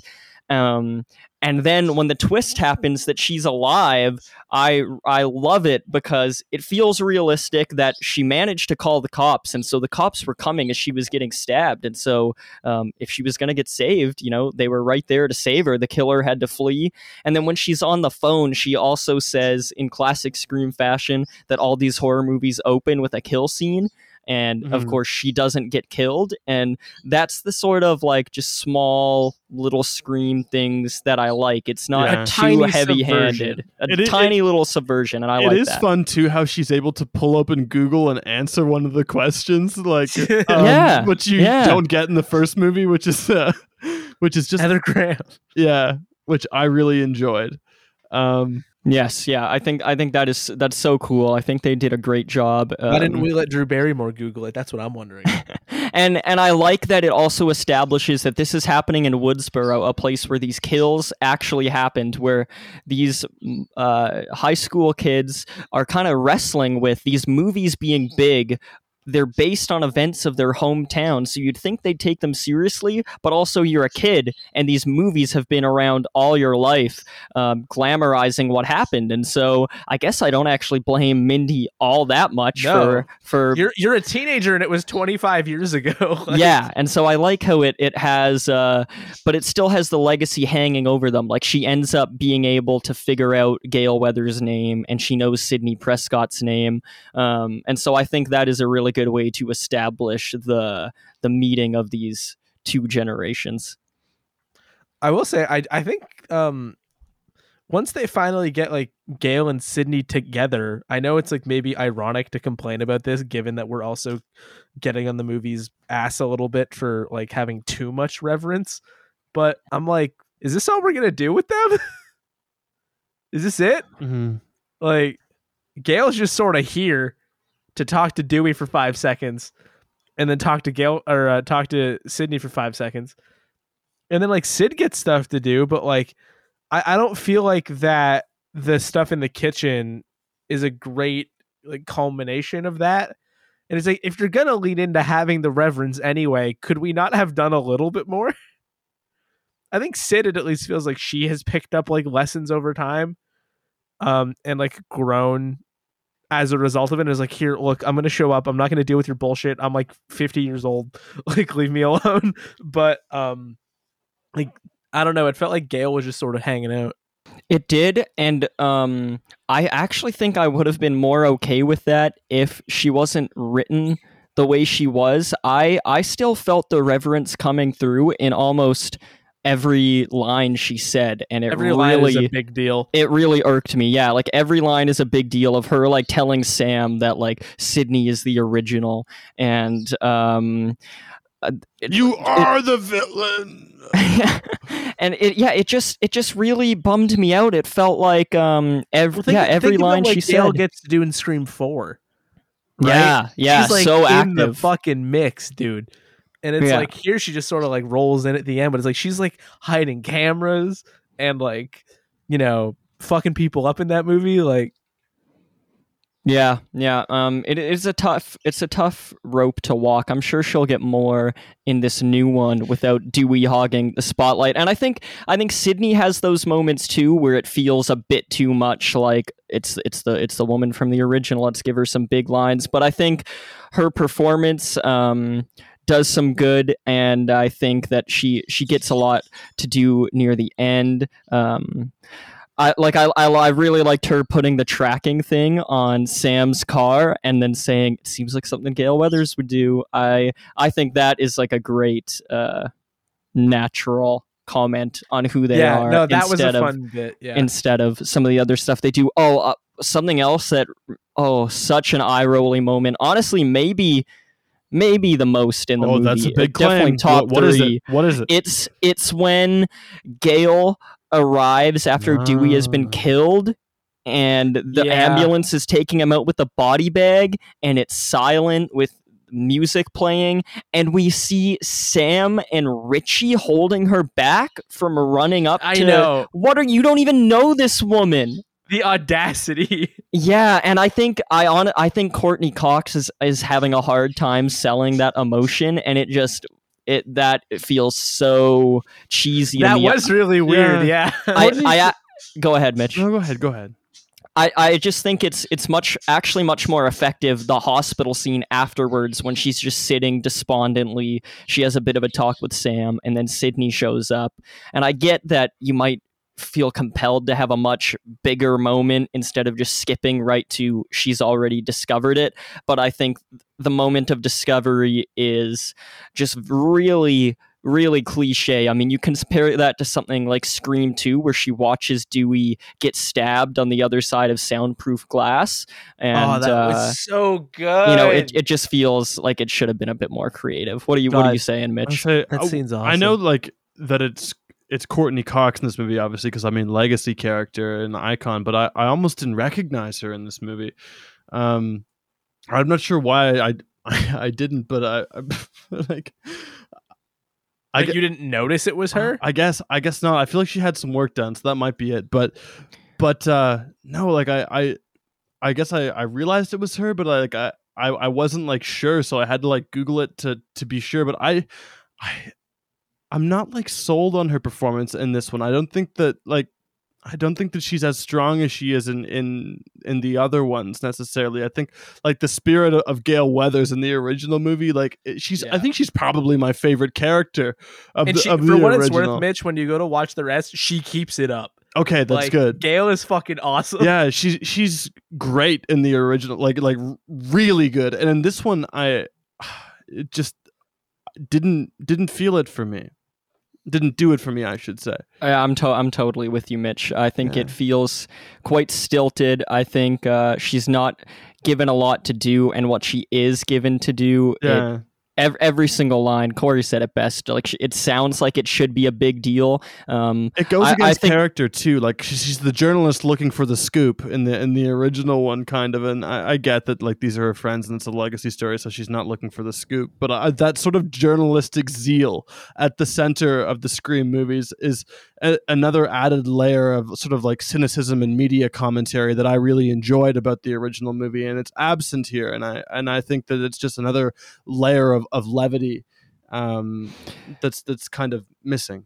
Yeah, and you get that in Scream 4, and here they hint at it because she arrives in Woodsboro and she says that, you know, her producers obviously wanted her to come cover it. She has her crew, and so I would have liked another scene of that. You even get it in Scream 3 with the talk show at the beginning. Yeah, that's the one time. with Cotton. Yeah, and so I would have liked if this ended with her doing a report. It mirrors the ending of the first one with a different reporter reporting on Woodsboro, and I would have liked if it was her. Do it, man! Like, fuck.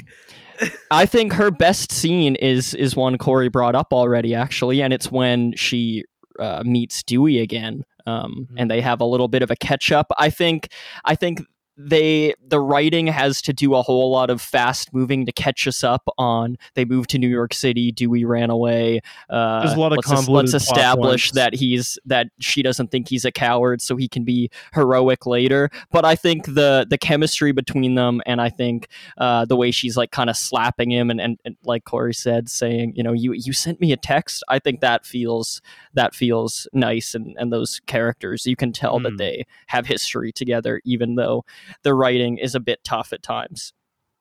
What I will say is, despite the fact that that core group of like new characters that we have feels a little bit underwritten, that there is a bit of a novelty to having a popular movie franchise catch up to roughly the point in your life that you're at. Yeah. If you get what I mean, like there's something fun about like seeing a group of people on screen that look more or less like people you know, and you're like, I'm like right in the sweet spot demographic for this shit. Like, oh yeah, no, I feel really lucky, dude. The fact that like Scream 4 came out right when I started high school, and so I felt like I related to those characters, even though they were a bit older than me. And now it's like happened again because Dylan Minnette is like actually like in his mid-20s. I'm stoked. It's super cool.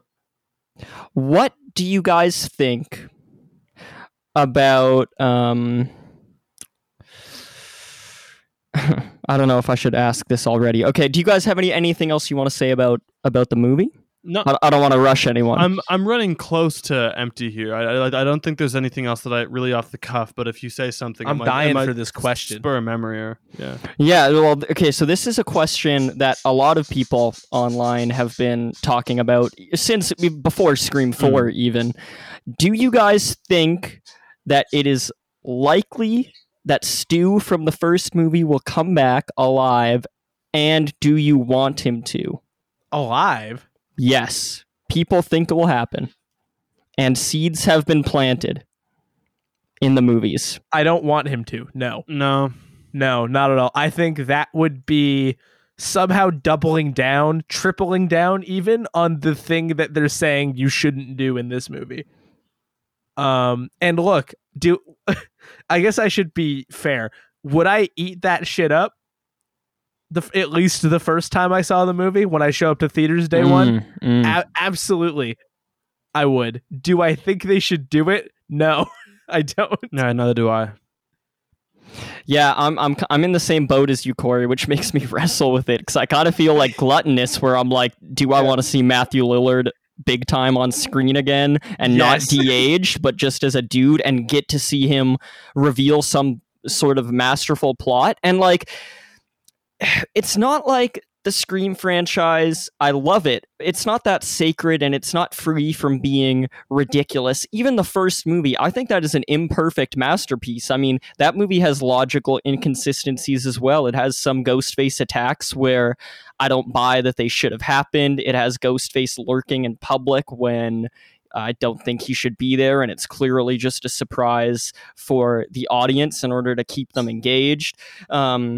So I don't think that it would ruin it would be totally unprecedented territory. It would definitely be the biggest step the movie has taken. So would I be curious to see what they would do with it? Yes. I think it's really, really risky. But the reason people have been hypothesizing about it, a whole lot of reasons, actually. One is that it was Kevin Williamson's original plan when he wrote Scream 3, which ended up being a bit rewritten because he was focused on Dawson's Creek. But his original plan for Scream 3 was that Stu would have lived from... He got stabbed and he got a TV dropped on his head.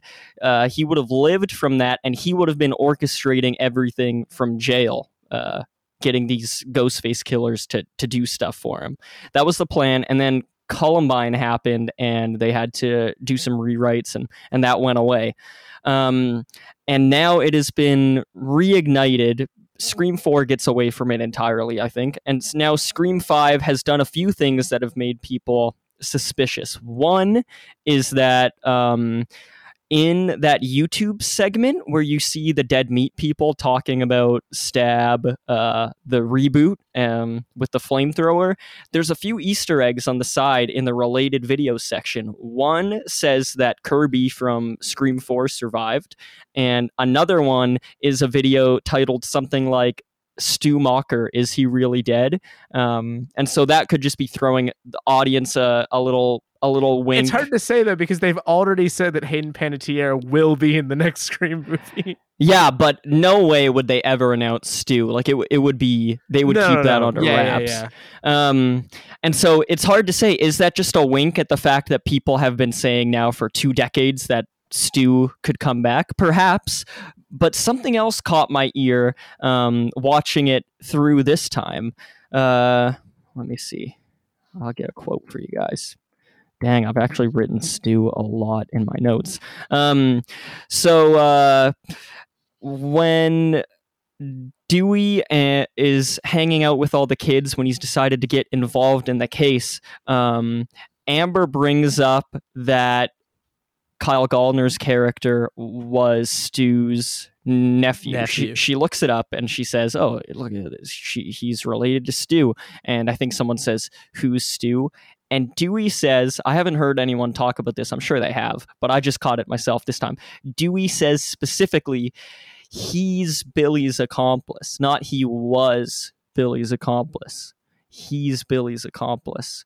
So I think they would have to go through these movies with a fine-toothed comb and figure out where and if they've said that Stu is for sure dead. I mean, I think that they've said that Stu has died. I find it hard to believe that they've avoided saying it in all the movies. So if they have, then they would have to come up with a way where, like, maybe Stu's rich parents found a way to, like, make people think he was dead or something. It would be really wacky. But I thought that the Stu conspiracy theory was ridiculous. Until I noticed this moment where Dewey says that he's Billy's accomplice, and that coupled with the YouTube video saying, "Is Stu Macher alive?" And knowing that they're going for a trilogy at this point, and so they've got to have some sort of plan that they want to do. They have Scream 7 planned out in a way that they said that Neve Campbell is supposed to have a big role in Scream 7. Cool, great. Then why did you fuck up so bad and make it so she's not in Scream 6? Stu Macher sounds like a World War I German aircraft. That's all I'm going to say. Yeah, my favorite F1 driver, Michael Stumacher. Yeah, so we'll see. We'll do an episode on Scream 6, and we'll see what happens. I kind of don't want them to, but as I said, I would mark out. I'm just gonna be honest. Like, I'm human. I don't have any skin in the game, so it doesn't really matter to me. They should just make a new Scooby-Doo movie. Yeah, bro. Want to get Matthew Lillard in there. Why stop there? Why not combine both movies? Scooby-Doo meets Ghostface. But they all get killed, and then they find out that Shaggy did it. Damn. And like always, there was 2 killers. The other one was Scooby. Yeah. They denied him Scooby snacks one too many times. What did you guys think of Sam's performance, the actress who plays Sam, and her character? Because she's like our new Sydney, right? I mean, she's going to lead the franchise now, so. Oh, kind of middle of the road. It was fine. It was serviceable. I wasn't really invested in her character whatsoever because I thought that the entire setup of like your father, the apple fell too close to the tree. Like I didn't really give a shit about any of that.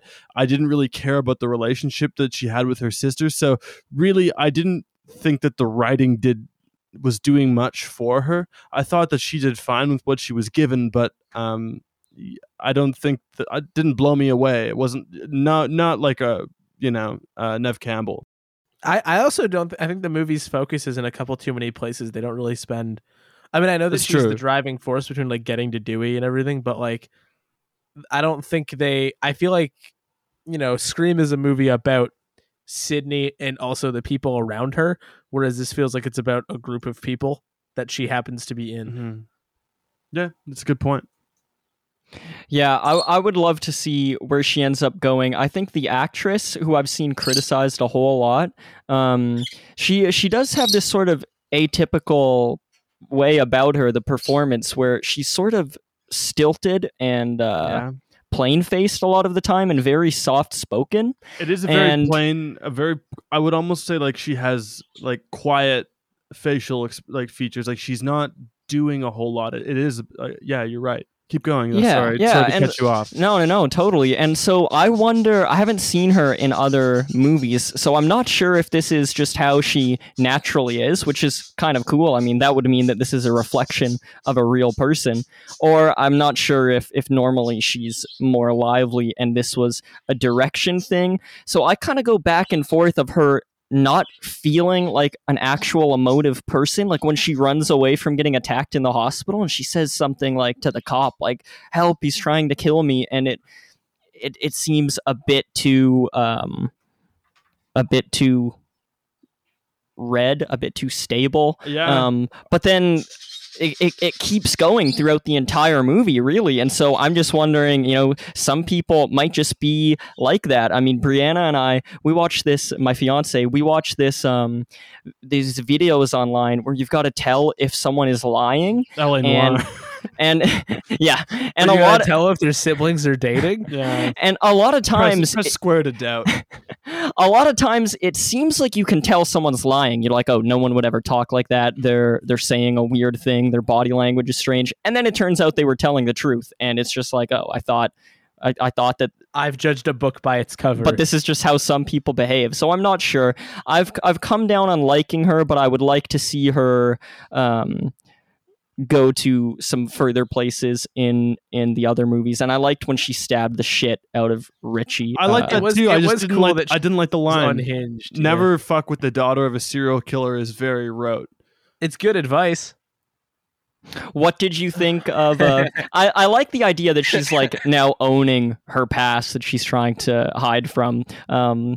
It's tough with a lot of these. We guessed that she was trying to hide from because we didn't see any of the hiding. Just very on the nose. What did you think of Richie saying, "What about my ending?" And she says, "Here it is," and she cuts his throat. What do you think of that? I think again, like I thought it was kind of corny.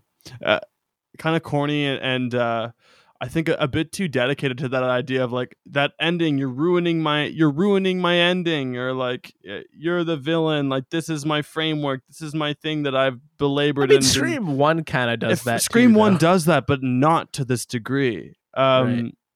And when Scream does it, I think there's like splashes of levity, and those characters are charismatic, and they're calling each other like the most ridiculous names, like Christ. What was it? Like pussy ass wet rag, or like just like just like shit like shit like ass wet shit like that is like authentic and good. And I think in this it's all about like, this is my design that I have made with this person who was completely unconvincing, who definitely would not do it with me, and here are our plans and our designs, and we're going to thoroughly explain it to you while we're also giving you the action that's supposed to be the satisfying part of the movie. And I find the combination of the two is just not it. What are we gonna do today, Richie? Same thing we do every day, Amber. Try to take over the world. Yeah. Pretty much. Mitch, I'm dying to know, what did you think of the reveal that they were in Stu's house? How did that hit for you? Was that a reveal? His house? Yeah. I thought that it looked similar, but I didn't realize that it was like precisely the same house. I'm like, wow, like these wooden interiors. Look at that staircase. Look at that wood. Like that's got to be like they got to buy that in the 90s. Who can afford a place like that? I was like, it looks a hell of a lot like that house, and there's a party in it, but the party is not a convincing Gen Z party. I said that earlier. No, that doesn't look like a single party I've ever been to. It doesn't look like it. Yeah, it looks like stilted movie party. I was like, okay, same house, kind of on the nose, whatever. Because by that point, there was so much sort of service done to the original movies and the rest of the franchise that I was kind of numb to it. I was like, oh, we're finishing it off here. And then, sure enough, they do. Welcome to Act 3. Bang, bang, bang. And I realized that somebody who made all this time plotting out a movie in real life where they have to murder a bunch of people is the kind of person who would yell "Welcome to Act 3" like that. Yeah. Oh, she's been waiting for that moment, dude. It has been at the top of like a checklist in her phone. Yep. Yeah, she was like practicing different lines and probably shit. Practicing it in the mirror, Yeah, there are videos on her phone of testing out line reads that she would then show to Richie to be like, "Is this good? Like, what about this one? This one's gonna really scare him." Okay, like, what if I do like really from my diaphragm, like, this "Welcome to Act 3." No, yeah. Okay. No, that's stupid. That's stupid. That's right. Fuck. We need our ending to be perfect because we are going to make the perfect movie, and then we're going to tell them that it's going to be perfect. But we're going to spend so much time explaining why it's going to be perfect that we're going to fuck up.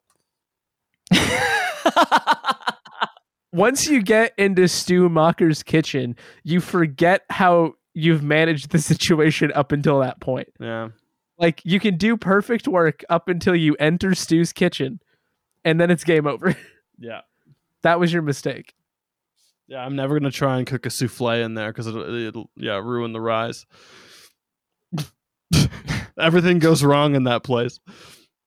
And a souffle is such a delicate dish. One false move and it's... Yeah. Souffle? I just met her. I don't know. Okay. I really like that it ends at Stu's house. I think that feels natural, especially with the reveal that Amber moved into the house. I think it could have, again, if it tied a bit more into the motive and they talked a bit more about that. I think I just wish that it wasn't spoiled in the marketing. And so that's why I ask you if you knew that it was Stu's house, because I pretty much knew that they were going to be at Stu's house before I watched the movie, and I muted a bunch of Scream stuff online. But they were doing like David Arquette was hosting Airbnbs at Stu's house, and they were putting out photos saying, like, where Sydney returns to Stu's house back at the beginning. Wait, you could get Stu's house on Airbnb? Yeah. Fuck. Yeah.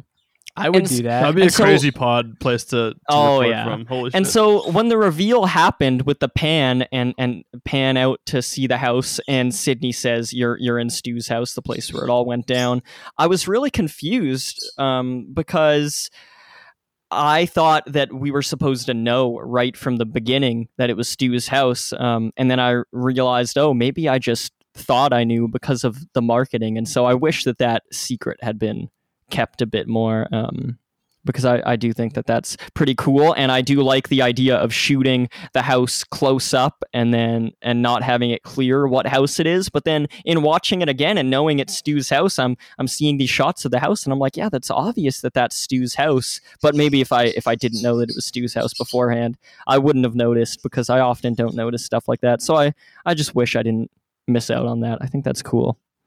Yeah, I don't have too much more to add. What about you guys? There's always things like I don't know. I think that's enough for today. I don't think I've left out anything too glaring. Holy shit! It's Ghostface was a great read by that is good, Jack Quaid. Also, just the idea of saying that in real life is very funny. Like just saying the sentence, "Holy shit, it's Ghostface." Yeah, there are a bunch of little things that I think are really likable in the movie.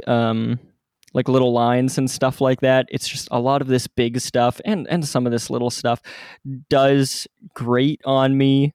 But I think that there's enough here that my opinion could keep swaying either way as the years go on. And there's certainly enough here that I am very excited for Scream 6. And I would love if they go further and they go darker. If this is The Force Awakens, from what I've heard, I would love if the next one is The Last Jedi, hot where take. it gets like wild. I don't want to get back into that again. I think that's what I want, at least. Maybe not, but yeah, I want this now that we're free from being the first Scream movie in 10 years and referencing the original and stuff like that. I want this to just be the next one to just be like a killer, scary movie. So we'll see. I'm very excited. I will say on this what sounds like a final note, it is funny when Sid gets a call from Ghostface, is like having the phone call with Ghostface and is like, oh cool, Jesus Christ, we're in the same fucking house. And Ghostface like wants to explain why. She's like, I'm bored. Hangs up the phone. Yes, I love that. And I love that when she answers the phone, 4 times. Ghostface goes, hello, Sydney. And she goes, hello there. Yeah, like a very like that shit is awesome. Yeah, she does really good in that movie.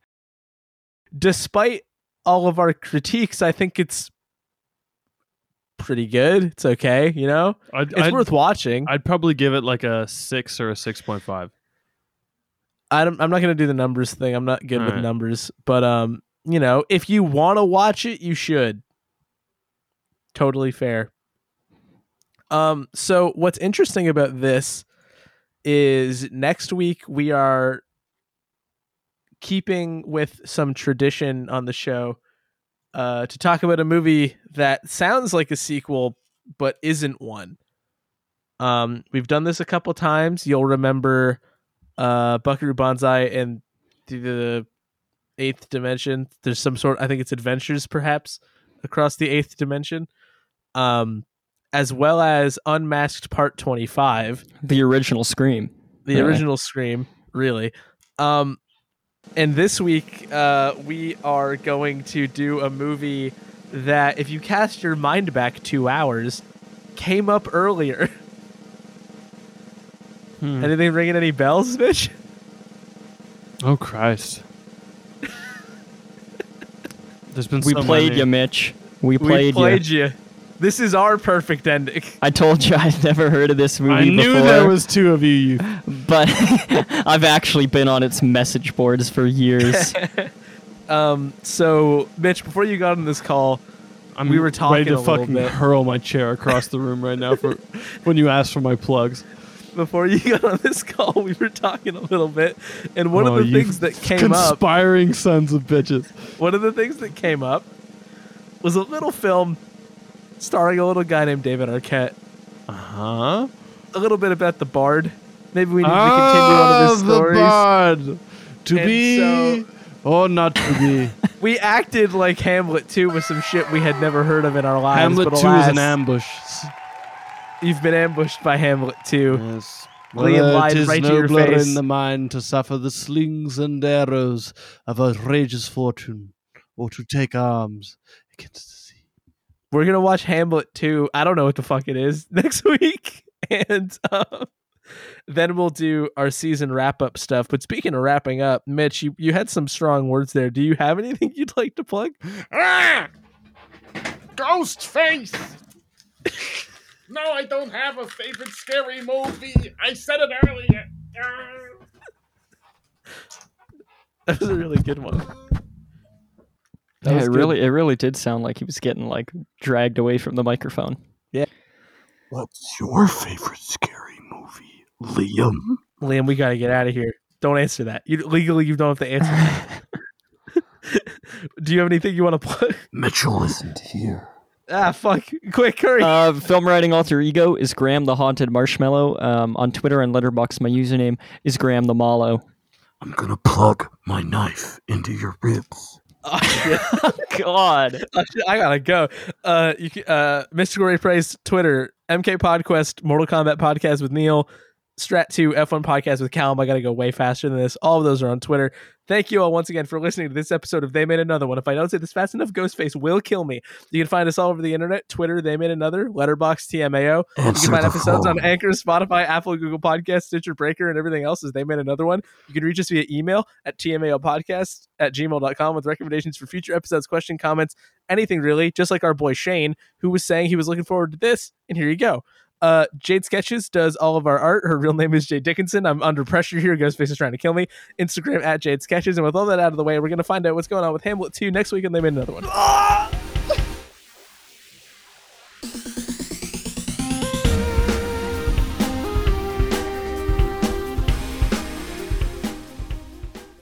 That was some auctioneer shit.